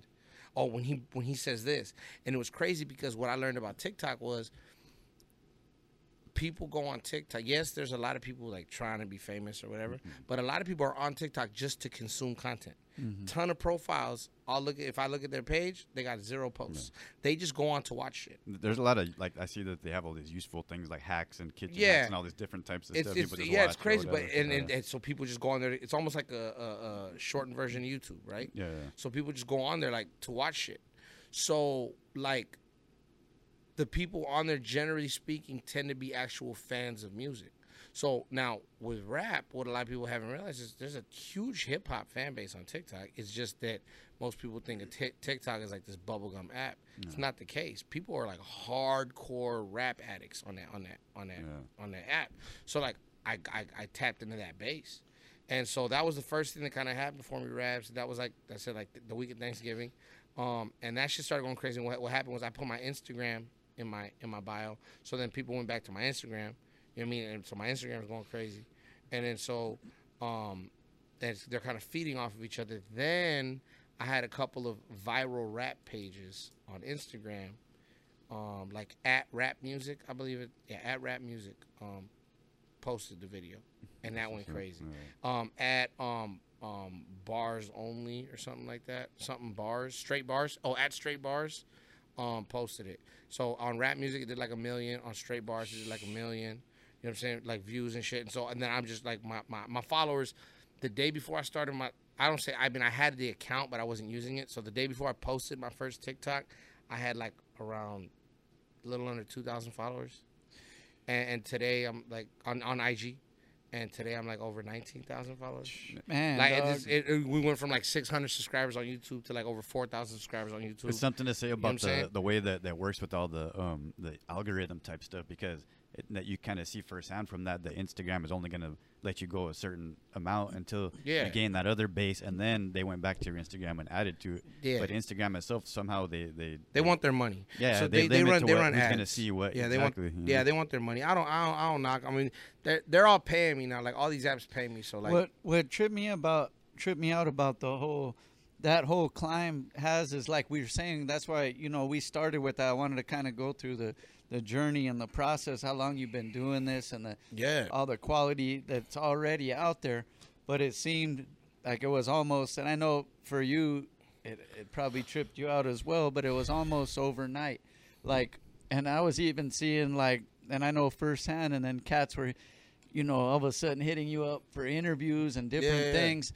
And cat, they weren't before, and no, nothing wrong with it, but they were. I mean, cats were almost acting like like it happened so fast that cats were acting like they discovered you. That's the funniest thing Dog, ever. bro. Yeah, I seen it, dog. I seen it firsthand. Like cats. Look what I just found. You guys got to hear this. You guys got to wait. I got this interview coming with this guy. You know, like and not knowing that you've been, doing your thing dope. for a cool 10 years before that. Yeah. And now it kind of transitions you also.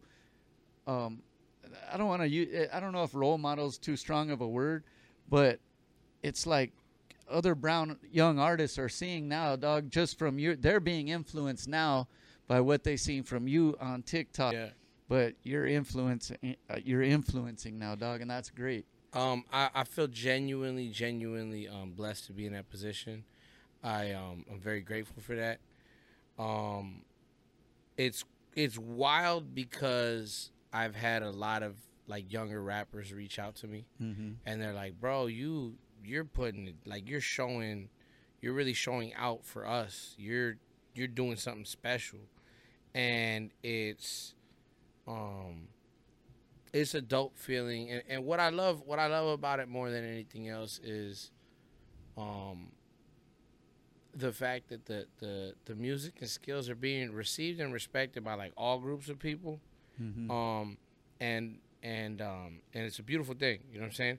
It's all groups of people, but it's dope because the fact that I am Mexican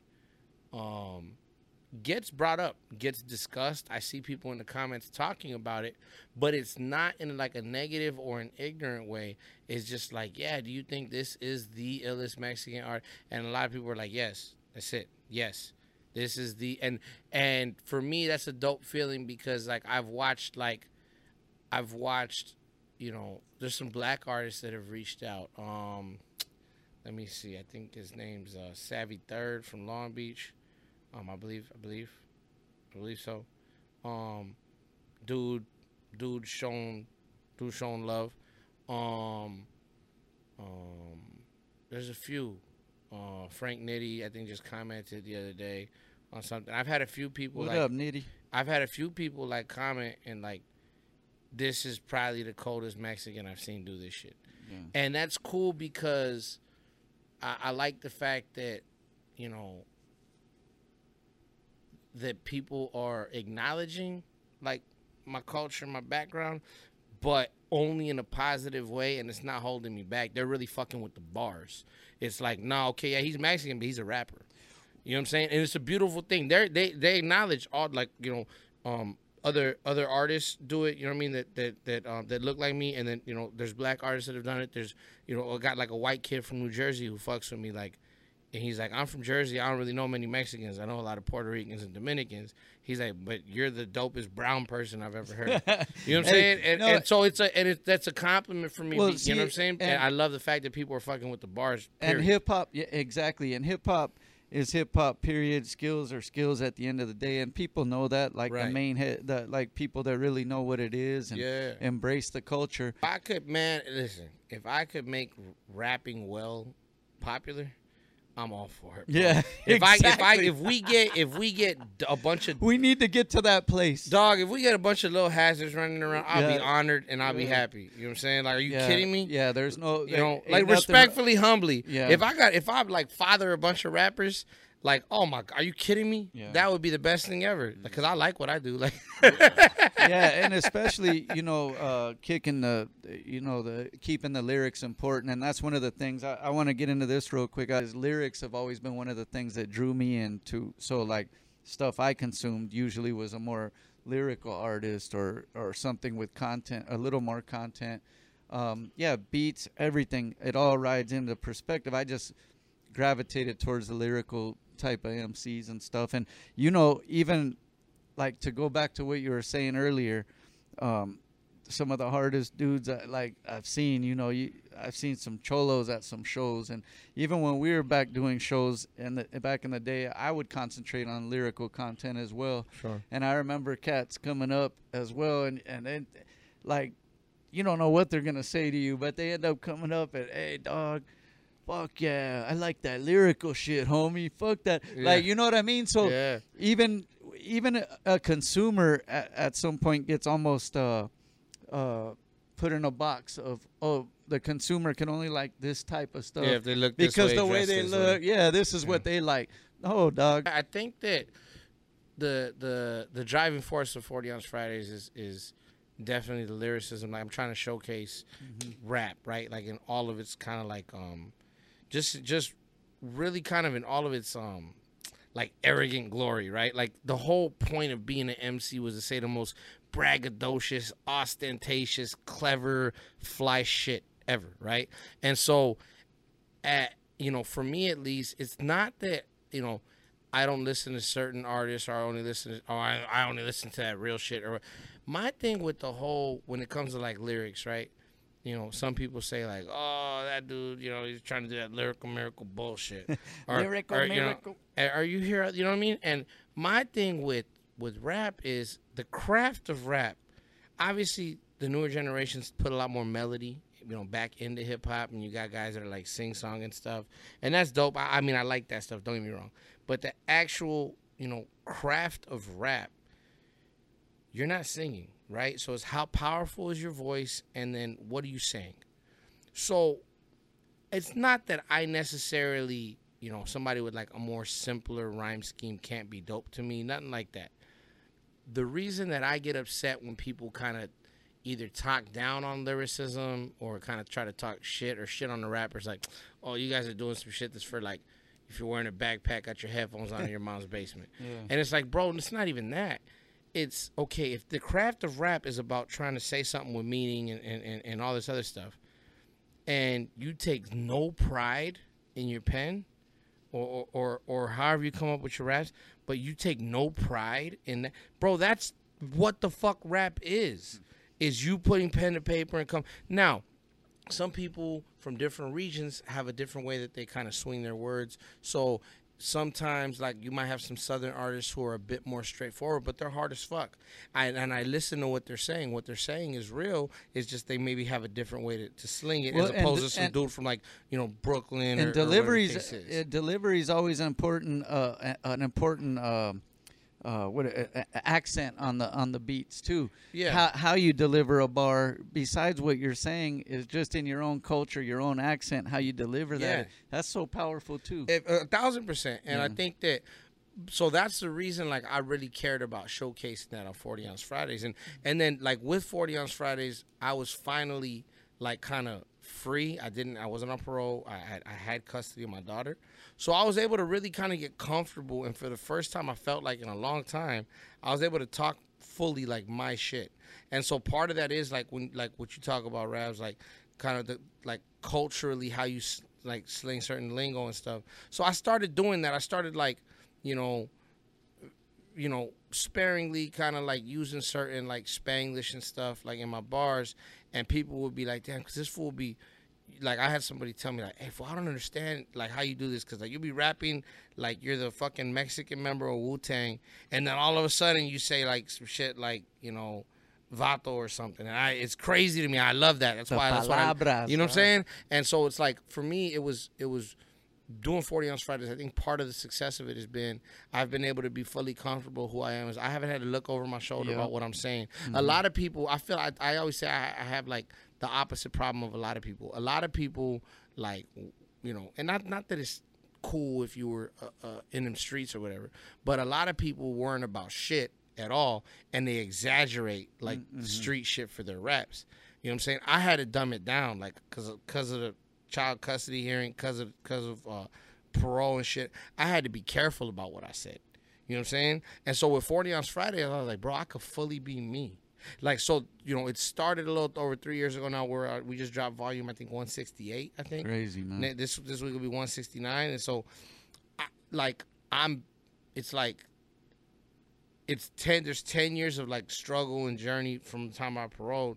But, like, for the last 3, I felt like I was finally able to fully be comfortable with who I am as an artist.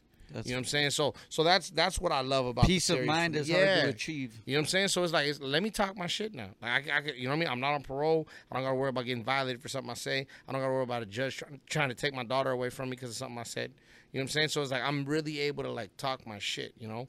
And I think that's where that honesty, like that, just that full, like pure, uncut honesty. One of the coolest ones, speaking of that honesty, though, I mean, you know, just my opinion, but I mean, like the way you addressed it, and not too harsh, but just about the principles. There's principalities in there, but the one, you know, talking about the thing from that clubhouse thing with Whack. Yeah, and that one, when you know, some of the stuff that was said, and that the way you addressed it, though, I liked it because it wasn't, because, you know, the reality of the thing is, black and brown, we're in the same struggle. Yep. And we broke bread together so many times on the streets. Everybody knows that. There's so many things that have, you know, but it gets into the politics sometimes on the prison side, different things. Sure.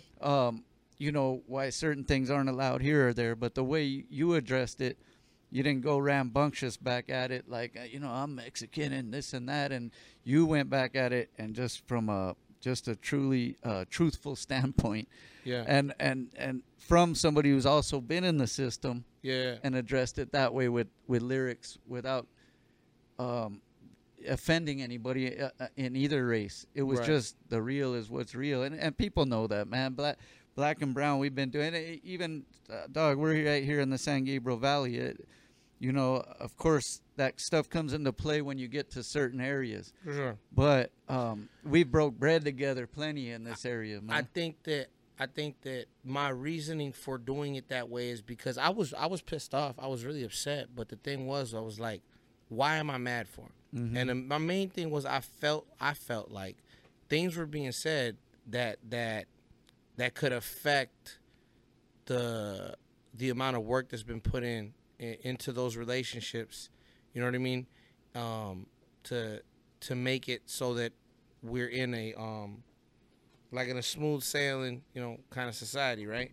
And a lot of work's been done on that front, and I felt like with the comments that were made, they were so ignorant and kind of inflammatory and kind of all over the place and whatnot. I just felt like it wasn't helping anybody, and that's why I was upset, because I was like, man, there's been a ton of progress made on that front for one person to burn it all down. One person that's not active, a person that's not out, you know, in the street, nor should he be. Like, he's an old man. You know what I'm saying? He's an old man. He's an industry executive. Like, you know, it'd be sad, you know what I'm saying, if he was pushing the line in his neighborhood. But that being said, he's over here pushing the line on Clubhouse. And so I was just like, damn, bro, really? And my thing was more like, come on.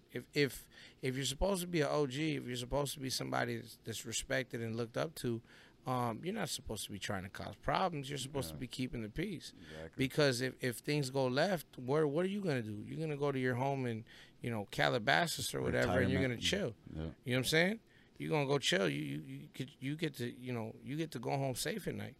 And you got these youngsters in the streets that are going to have to reap the, you know, consequences of your words. They're the ones that are going to have to deal with that. They're the ones going to catch cases. Exactly. These are the ones that are going to get arrested and killed, unfortunately. But the whole point was, let's bring some sense to it. You know what I'm saying? And I you know, certain people didn't like, you know, what certain people had to say with regards to it. I think that everybody that chimed in had a good point. I think that Bozo had a good point. I think that Tres did make a good point, and I think that he's kind of taking a lot of unfair heat in the whole situation. I just feel like he was, you know, bold enough to ask the question and have the conversation, and he should be commended for that. I think that a lot of people have kind of unfairly shitted on him, but like I was proud of what they had to say, and then I just wanted to add my opinion to it. And so my thing was like, look, I have this platform. It's 40 Ounce Fridays. At that point, the TikTok thing had already happened, so I was like, okay, let's put this one up. And then that one did good. I mean, we did 1.5 million on TikTok. You know, for when I put it up, and then it did like over 100,000. I think on California Hood Politics. It's like the YouTube channel. See, so shout out to homies like Bozo too, man. Yeah. What I do dig, and this is kind of where I was heading anyways, is that also with that, it's good to see, because you know, it gets talked about in all cultures though, and all cultures can say that about their own. Is sometimes we get into that the crabs in the bucket mentality. Mm-hmm. and someone else starting to go up, you want to pull them back down. No, and instead of us all flourishing and helping each other get to that, and maybe, something that we don't do enough of is unifying more, and I that's why I want to give cats like Bozo and yourself and Misfit and Zapata, because where I'm getting at is like now we're kind of it's getting in a place where I feel like at least publicly it's getting the support is getting shown a little more for each other, which wasn't always there. And so that, with that being said, is there's so many dope talented artists that have yet to be heard from the brown side of things, man. And I got to hear it, like the song, because Zapata sent, shout out to Ghost, man. He was here about a week or so ago on the B-side as well, but he sent me that track he did with you, Zapata, Misfit, and Cujo. Yeah. And that joint is hard as fuck, bro. And it's displaying 4 different styles. Yeah. Like 4 different ways of presenting the lyrics. And all that, but on a hard beat. And showcasing those skills that I'm talking about that sometimes don't get recognized as much. You know what I mean? Yeah, absolutely. I do agree with you. I think that there's been a concerted effort to be more supportive of one another. I think it comes I hope so. I think it comes from the fact that people are realizing, like, well, whatever the fuck's been going on for the last 20, 30 years ain't working. Yeah. You know what I'm saying? So, like, what the hell Let's are we try doing? This way. What the hell are we doing? And then I think also sometimes, too, you just got to swallow your pride a little bit and just, be decent to the next man. I know me personally, I don't do a lot of reaching out. When people reach out to me, I'm very, I'm very good about getting back to them and thanking them for that. But like, I know I would mind my own business. The reason why me personally, where it came from for me was like from being on parole and whatnot. I didn't want to insert myself into a situation where, somebody, where I exposed myself to the possibility of somebody being disrespectful or somebody acting crazy back and me getting upset. So I was like, let me just mind my own business. I'm gonna stay over here. I'm gonna write my raps over here. I'm gonna mind my own. The less situations you're a part of, the less chance. Exactly. So that's where it came from for me, and I think a lot of homies probably feel the same way. But I think a lot of homies are realizing, like, well, shit, if we all feel the same way, then we should be okay if we get together. Yeah. So when we did the when Bozo reached out, oh yeah, you did that joint with him, West My Scheme, and OJ. And we did that joint, and we went to shoot the video for it. It was just like a fun ass day. Like, we were just bullshitting.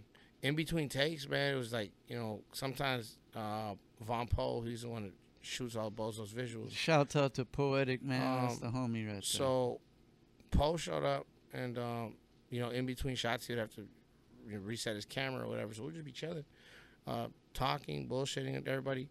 And it was really like a genuine cool time.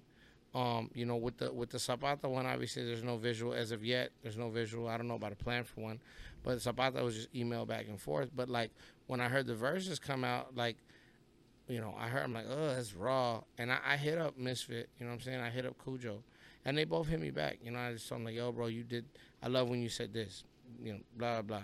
When, I told Misfit I like, because he had the whole, like, the basketball player. Yeah. Schemes or whatever. Yeah. And I was like, yo, I love shit like that. Dope shit, Mm-hmm. And he's like, oh, thanks, bro. I appreciate it. I appreciate it. He hit me back. And Cujo, I told Cujo the same thing. Like, I've met Cujo like once before.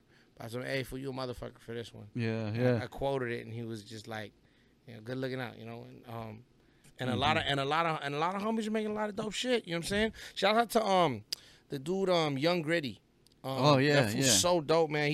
He just followed me, hit me up. You know what I'm saying? And I was like, bro, you're fucking dope. Because like Julio G be sharing both of our shit. Like, these are the 2 artists I'm fucking with the heaviest. And he'll share one of my videos, and he'll share one of Young Gritty's. That was how I had first heard about Frank Nitty's been working with Gritty for a minute, for a cool minute, right? That's what I see. I don't know their relationship. He's kind of like priming him for this shit, though. Bro, there's a lot. He's been doing his thing. The dude's dope, man. The dude's just dope. And see, I think that, like, I'm talking to him. I'm gonna try to get one in with him. And he's saying something too. Yeah, and I'm gonna try to get one in with him. You know what I'm saying? Be dope. So like, that's what I think. As long as the music is good enough on its own, all the other shit will figure itself out. A lot of people have been like, well, how come there hasn't been a Mexican artist to really go? Well, show me the one that should have already. You know what I'm saying? So it's like, when it comes down to it, and I mean mainstream, I'm talking like, like interview on Letterman, you know what I'm saying?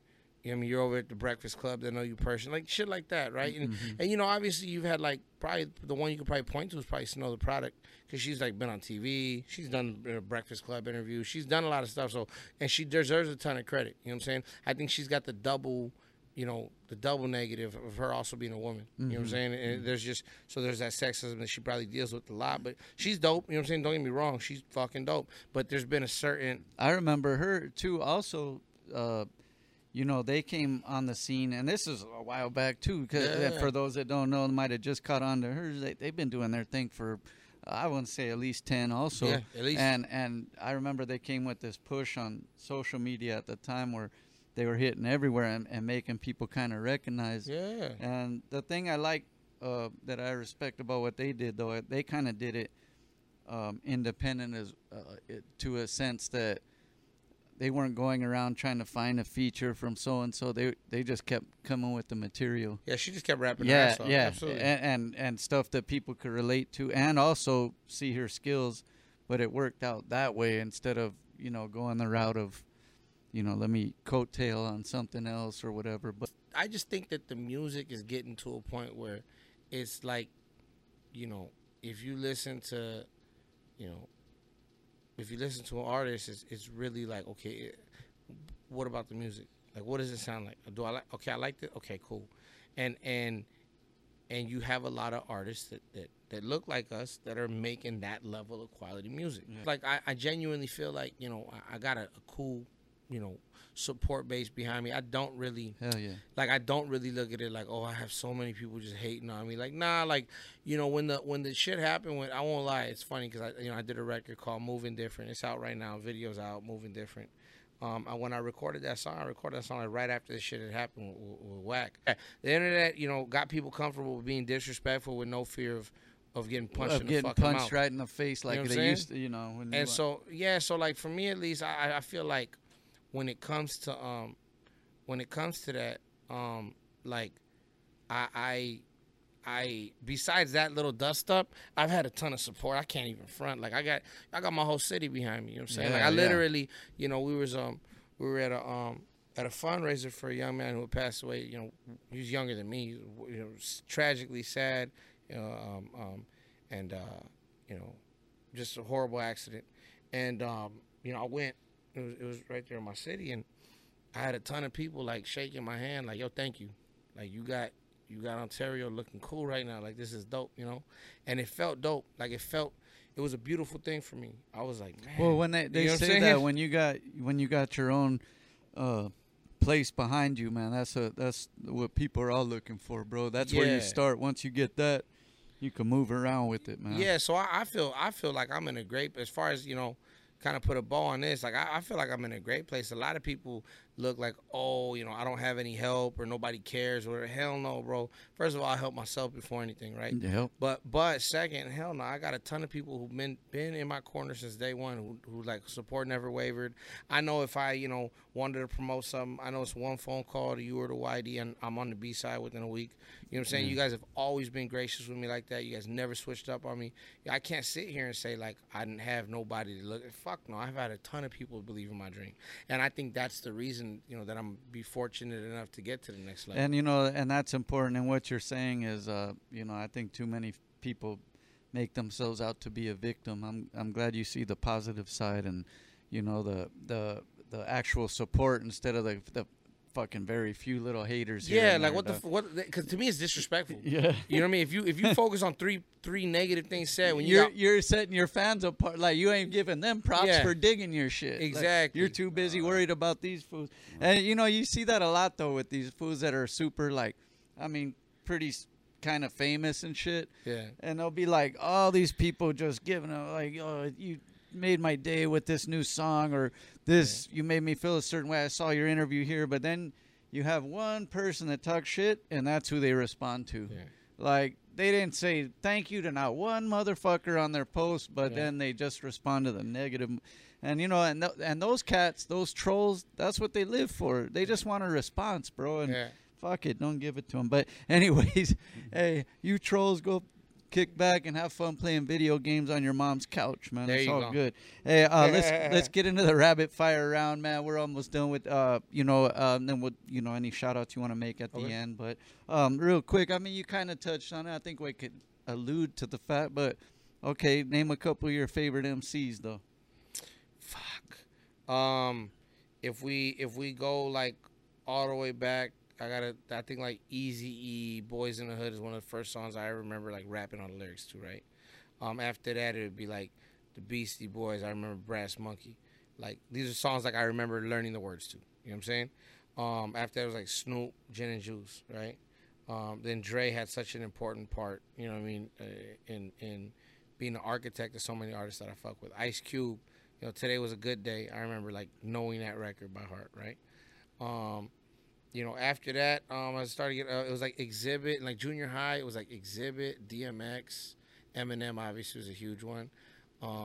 Exhibit, DMX, then like I really fuck with the Wu-Tang Clan. Like I remember when Old Dirty Bastard had that Hey Dirty, oh yeah, baby, I got I remember like, you know, knowing every word to that record, right? I'm just like, I always like judge artists by like how much of your lyrics do I know.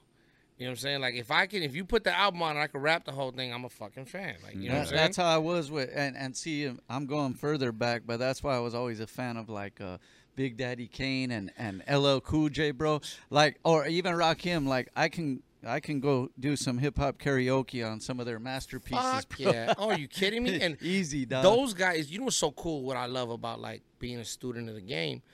I started listening to them because I liked Eminem a lot, and he was like, "Yo, like Cool G rap, Big Daddy Kane, Rakim, LL Cool J." He would say his influences. Yeah, so I went to listen to them off of that because I knew LL, but I knew LL for like all the Love records. I didn't know like you know what I'm saying, like Radio, grimy shit, you know Radio, saying? And even dude, and of course, Bad, bro. Bad, like, of course. Oh man, that song. So it's like I didn't know them. I didn't know him for that. I knew him for like, you know, like I Need Love, and you know what I'm saying. Shit like that. Well, right? even Kane almost put himself into that fold a little bit too, because the thing was they had a lot. I mean, females dug them, so they did have. So they tapped in a little bit to their music to that side a little, but that didn't take away from the fact they used to murder it on the on the mic. And he posed with for Madonna in her book, remember, with no shirt on or something. Yeah. Big Daddy Kane did, right? Yeah. Yeah, that sounds right. I think he had like 2 chicks in that picture. Yeah. He was the man. That made me even think he was doper, bro. Right. You know what I'm saying? But like I said, just the culture in general, bro. And then let me see. I was leaving like a big person. I was like, wait, hold on. How the hell have I not mentioned? And I was gonna say somebody. And then I'm gonna think about this. Marijuana affects the memory. And then you're gonna be mad you didn't mention. And then obviously, yeah, okay. So then obviously, you know what I'm saying? Those who are no longer here, we've lost so many dope art. You know what I'm saying? So the Biggies and the Pacs and the Big L's and the Big Puns. You know what I'm saying? Like huge, like those dudes, huge influence. You know what I'm saying? Mm-hmm. And Jay-Z and Nas. Like Nas for me has shown me how I could theoretically become an old rapper, like an old man, and be a rapper still and be good at it. Nas is the blueprint to me. I thought it was Jay because I think Jay's aged well with his music. And then Nas, bro, King's Disease. Oh my God, are you stupid? You know what I mean? And he's working with a dude from the IE, working with Hit Boy. Like it's, you know what I'm saying? It's so dope to me, bro. Like this fool Nas shouting out the IE and the songs is hilarious to me. I'm like, that's fucking great. You know what I'm saying? So like, you know what I mean? So like, yeah, I would say, you know, and then obviously like R.I.P. to Nip. I think Nipsey for me was a big deal because I was in the joint when I watched one of his first videos. I think Hustle in the House, and I remember he said like, I'm turned up because I grew up in the '60s, and then there was a dude from Rolling 60s that was in my tier. And I asked him, hey, have you heard of this fool? Nipsey Hussle. I didn't remember his name. I was watching the night before, like 3 in the morning. They used to play videos on MTV. And then the next day, I told him, this is dude Nipsey. He's like, oh, yeah. Yeah, I know, cuz. Like, he was like, straight up, he's like, yeah, on Hood. Like, that's a real one. I was like, oh, for real? He's like, yeah, that's my homeboy for real. I was like, oh, okay. He's like, and then so, you know, I remember that moment, that being kind of cool to me, you know? And then Just watching him, the business moves that he made was crazy. But let's have favorite fast foods. You have any? What's your go-to spots? In-N-Out, easy. That one was easy. Yeah, In-N-Out. Go ahead, White. You go. Oh, I would like to ask DC or Marvel. Honestly, bro, I don't know. I wasn't a big. What I feel bad for nerds everywhere. The nerds that was holding that nerd shit down is like the cool shit now. Yeah. I'd be mad if it was me. If I was a nerd back in the day. Oh yeah. I'd be fucking livid, bro. I'd be like, you know, all of a fucking. I used to get my ass kicked. Like my brother would fuck with me. Yeah. Now it's cool. Now it's fucking cool. All of a sudden. Now all of a assholes. sudden you could watch Iron Man with no flack. I say this. Batman was like my guy growing up. Yeah. But I don't like any of the other DC bullshit. Yeah. I'm not a big Superman guy at all. Batman was my guy. Like that was my favorite. Yeah. You know what I'm saying? But I think I've seen a few of the Marvel ones. Like I've seen Iron Man. Right. Yeah. I think I seen Thor. Yeah. Oh, I seen Wonder Woman. What's that? Wonder Woman was kind of fly. That's DC. That was kind of fly. Wonder Woman was kind of fly. I actually haven't seen that one. But, I thought that was pretty good. Hey, I don't know, man. They used to have the shows on TV and that's the thing when we were kids, like 100 years ago. But they used to have some pretty. At least looking back, they didn't have a lot of special effects and shit. Yeah. I mean, they were. Minimal, but those shows were pretty damn good. Remember they had Spider-Man, and the Hulk. They had Wonder Woman. With they had Lou Ferrigno. With Lou Ferrigno, yeah. That was actually good. Shit like that, yeah. I just look. Shout out to the nerds. I think y'all need to have. Hey, thank you. Bro. Like it shouldn't be that.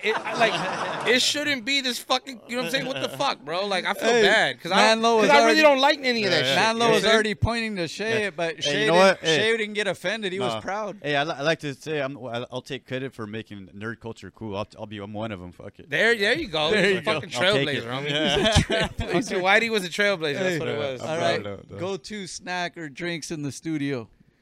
Prey's gonna laugh. So if I'm trying to be good, like if I'm trying to my boy Danny Zico will laugh. He knows this. Pork rinds. I like pork rinds. Chicharrones. Yeah, I like chicharrones, especially the ones like with actual chicharron on the back, like with the actual carne on the back of them. That's my shit, because it's a low-carb snack, you know what I'm saying? I can fit it in my macros. So I love chicharrones. That's my shit. What up? If I go vegan in 5 years, I'm going to look back and cringe at this, part of the interview. Yeah, I used to eat pork. All right. Okay, so speaking of foods, then, you rather fuck with, some, Italian food or some, Asian food? Fuck. Okay, so part of the fast food answer, I really greasy ass fast food like Chinese, like combo A, combo B, combo C type plate. You know what I'm talking about? You know what I mean? The 1, 2, 3 items. You know what I'm saying? That's you mean the ones that the fucking shit's called like Golden Dragon, and it weighs like 4 or 5 pounds. I was gonna say you get they put all the chow mein and rice. You get 4 pounds of rice and chow mein in a fucking little styrofoam tray for $7.99. You know what I mean? And a couple pieces of meat and broccoli. And then part of that couple pounds is grease. Yeah, and if they like you, they'll give you 2 fortune cookies. Yeah. You know what I'm saying? Like, absolutely. Absolutely. Throw the egg rolls in that bitch. So I would say that on some fast shit, that. But if I want to go out to a nice dinner, I love Italian. Yeah. I love Italian food. So your go-to game in Vegas, your favorite spot? What do you play in Vegas? Craps. Oh, okay. Craps. Mine's blackjack, bro. I just stay on that table, bro. I see, and that I haven't fucked with it because I know how to play. I feel like I kind of do, but it depends who's on your table. Yeah. They don't know how to play with you. Yeah. See, I know how to play, but I get worried that I will get too far into it. That's how I get. Yeah, see, that's why I don't fuck with it. That's the problem. Yeah. And to me, it's always a win once I count how many beers I drank for free during that time. Even if I walk away with no chips, hey, look how many beers the I added drank. bonus. Look. That's why Haz goes. I started shooting dice and Planet You're Hollywood. You're probably VIP, huh? I'm diamond and scissors. And that's dice. You know what I'm saying? If it was blackjack where I'm counting numbers, it's all bad, bro. I get too into it. My other game, I'm more.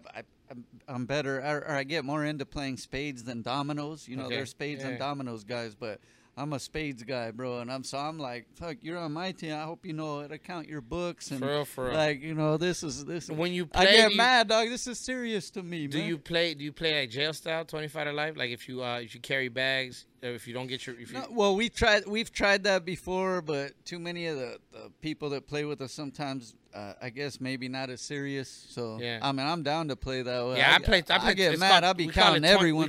We call it 25 to life. Where if you get 10 bags, you go back 100, like that. Five bags, you go back bags. 50. Oh, okay. Yeah. Okay. Yeah, bags, people be overcompensate, but and then you take credit in counting the P's, the possibles that like.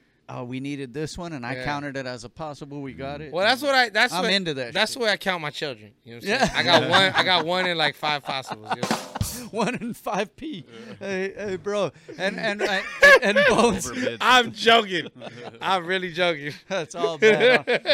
This is will be the thing, dog. When you even go more viral, they'll be like, Hazerd had a real positive interview, but he has a gang of illegitimate children out there. Like, this is what they're gonna focus on, right? And hey, I want to thank you, Haz, man, for coming through and keeping it open with us. Yeah, I say we like to keep it, around an hour, a little over, but sometimes we get into those real conversations, and it's been dope. So thank you. You guys just came back from Vegas, your spot, your favorite spot, and we'll. Have to put up some of those epic photos. We should have put a couple of those during the show, like the wheelchair photo and the good times. Haz with his what is that, the alcoholic suit to throw up in, whatever they call it. Hey, but put it for the flag. Thank you for coming through, and it's good to see again. From our standpoint, it's so dope to us to see the recognition you're getting. Finally, that's been so well deserved, and there's more to be had. But any shout outs you want to make, man, before we go? Yeah, shouts out to everybody here, Rabbit Season Pod, B-Side Show. Appreciate you guys for having me. The fact of the matter is, you guys were genuinely one of the first groups of people to shine light on what I'm doing. So the fact that everybody else caught up now is like, you guys can actually say that. You know what I'm saying? Well, they caught up to what we've been knowing. So thank you for that. Yeah. Shouts out to you guys. Shouts out to my boy. If they were watching, they would have known too. Yeah. Shouts out to my boy Big Gene. He's off camera right now. Another one of one of the early believers in what I do. My boy Choice One. Shouts out to him. What up, Choice? My guys from all angles. My boy Bio, the fucking crazy madman that I met that night at the fucking B-Side anniversary show. I still admire the way he drinks out of a pitcher. It's fucking amazing. Goals. And then goals. And then my boy Irvin as well. That's my guy, man. Two dudes that I got a lot of love and respect for and appreciation for. Shouts out to them. My boy Got Beats. Shouts out to him. My boy EQ. I want to shout out to him. He just dropped a project, Burn Easy. It's his last solo offering. Official project. Last official project. And I'm actually on there. Shout out to him, man. Like, I'm doing little bucket list shit that's kind of cool. I'm on a song with EQ and fucking Psycho Les. Dope. You know what I'm saying? On Burn Easy. So check that one. It's called the song's called Blockade. Blockade by EQ featuring your boy Hazerd to the fucking mic and Psycho Les. Psycho fucking Les, bro. I'm on a song with Psycho Les. You know what I'm saying? Shouts out my boy Mark Ford. He just dropped a project with the dude Vanderrood out in Japan. Yeah, he's been mad busy too. Yeah, my boy 40, he getting it in, man. So we dropped a joint called Pruno. It's featuring Mark 40 and a Pilot, a dude named Pilot. I think he's like from Virginia. I think he's dope. He's fucking dope. And then me on that one, on the Vanderrood joint. That shit's dope. It's a limited edition vinyl, only available in Japan right now. So you know what I'm saying? They're playing my shit in Japan right now, baby. Shouts out Bozo. He's got the Hunger Games out right now. Our joint's called The Tributes, featuring him, West Moscheme, OJ the Great, and me. That's done really well. Shouts out to Zapata, the joint with him, Cujo, Misfit, and me. We got some work right now, you know what I'm saying? Get it in. And I want to shout out my boy Danny Zico, Room ZLA. That's my engineer. He's got me selling like $1 million right now. Appreciate the fuck out of him. I said God Beats. My boy Drio, who's now my fucking music attorney. Shout out to him. It's dope. My boy, he was a singer on Modern Day Slavery. He left music and went to law school. He's my fucking lawyer now. Oh, that's so like we're going over some contracts right now. See how things work out. Yeah, bro, we're going over contracts right now. So shout out to him. That's right. My guy Donnie, real good dude. And just get me that, Donnie, if you're hearing this, get me that fucking cut, bro. Give me that bigger cut. Yeah, man. I think that, I feel like, let me see, I said urban and biofrequency. Yeah, no, that's pretty much, I think that's everybody. And then last but not least, fix the memory. well, two things actually. My wife, she's always riding with me. Appreciate her. My daughter is forever a pain in my ass. Love her. And my fans and supporters, the people that are, if they're new to the ball game or if they've been fucking with me for 5-6 years or 8, 9, 10 years, I'm so grateful and appreciative to every It's single all one of good, them. man, because You know if they're new to the thing, you got plenty of material to go check out and get you well acquainted. Yeah, man. and it's crazy because they do that shit. I'll get a notification. That's how they should. I'll get a notification. It'll be like one person that found all my shit, and I'll get like, they liked 70 of my videos, 100 of my videos in a row, and you'll see the same name over and over and over. You know what I'm saying? So that's a dope feeling. You know what I'm saying? So shouts out to my supporters. If you see me in public, don't mad dog me. Just come up and say what's up. I promise. Yes, it's me. Yes, it's the faded neck tattoo. Yes, it's the dude like dressed way fucking casual. Like, and he might have a 40 of Mickey's. I may have 40 of Mickey's. And yes, that's me. Come over and fucking say hi. The fucking mad dogging shit, guys. Look. Yes, it's fucking me. I understand you're inquisitive, but yes, it's me. Just come over and be like, hey, fool, big fan. I appreciate each and every one of you guys, though. Y'all are dope. Thank you so much. And then what I found out pushing my music, the ladies like the shit that I'm doing, too. It's like, it's not, necessarily going to be thought of as popular with, like, the woman demographic at first. But, like, hey, women like bars too. Yeah. Oh, no. I was going to say, there's some real hip-hop head ladies out there. And I was going to say, because most women are, generally speaking, a lot of women are smart. Like, you know what I mean? Be smarter than some of us dumbasses sometimes. So it's like, from an intellectual perspective, they really be listening. That's why we need them around to keep us in line Straight up, though.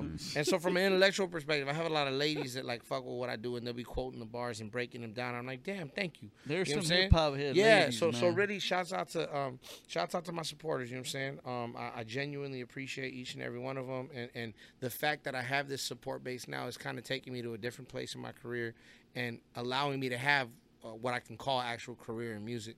So we got a lot of things on the way. I hope I can do this again with you in like 4 months and give you all the news. I'll talk to you off camera. We got plenty of stories to talk about, man. But this is just, giving people a little taste of the ride we went through, too. 1,000%. So, shouts out to you guys, man. I appreciate each and every one of you. I go by the name of Hazerd to the fucking mic. This is the Rabbit Season Podcast. That's right. And we're out. Peace.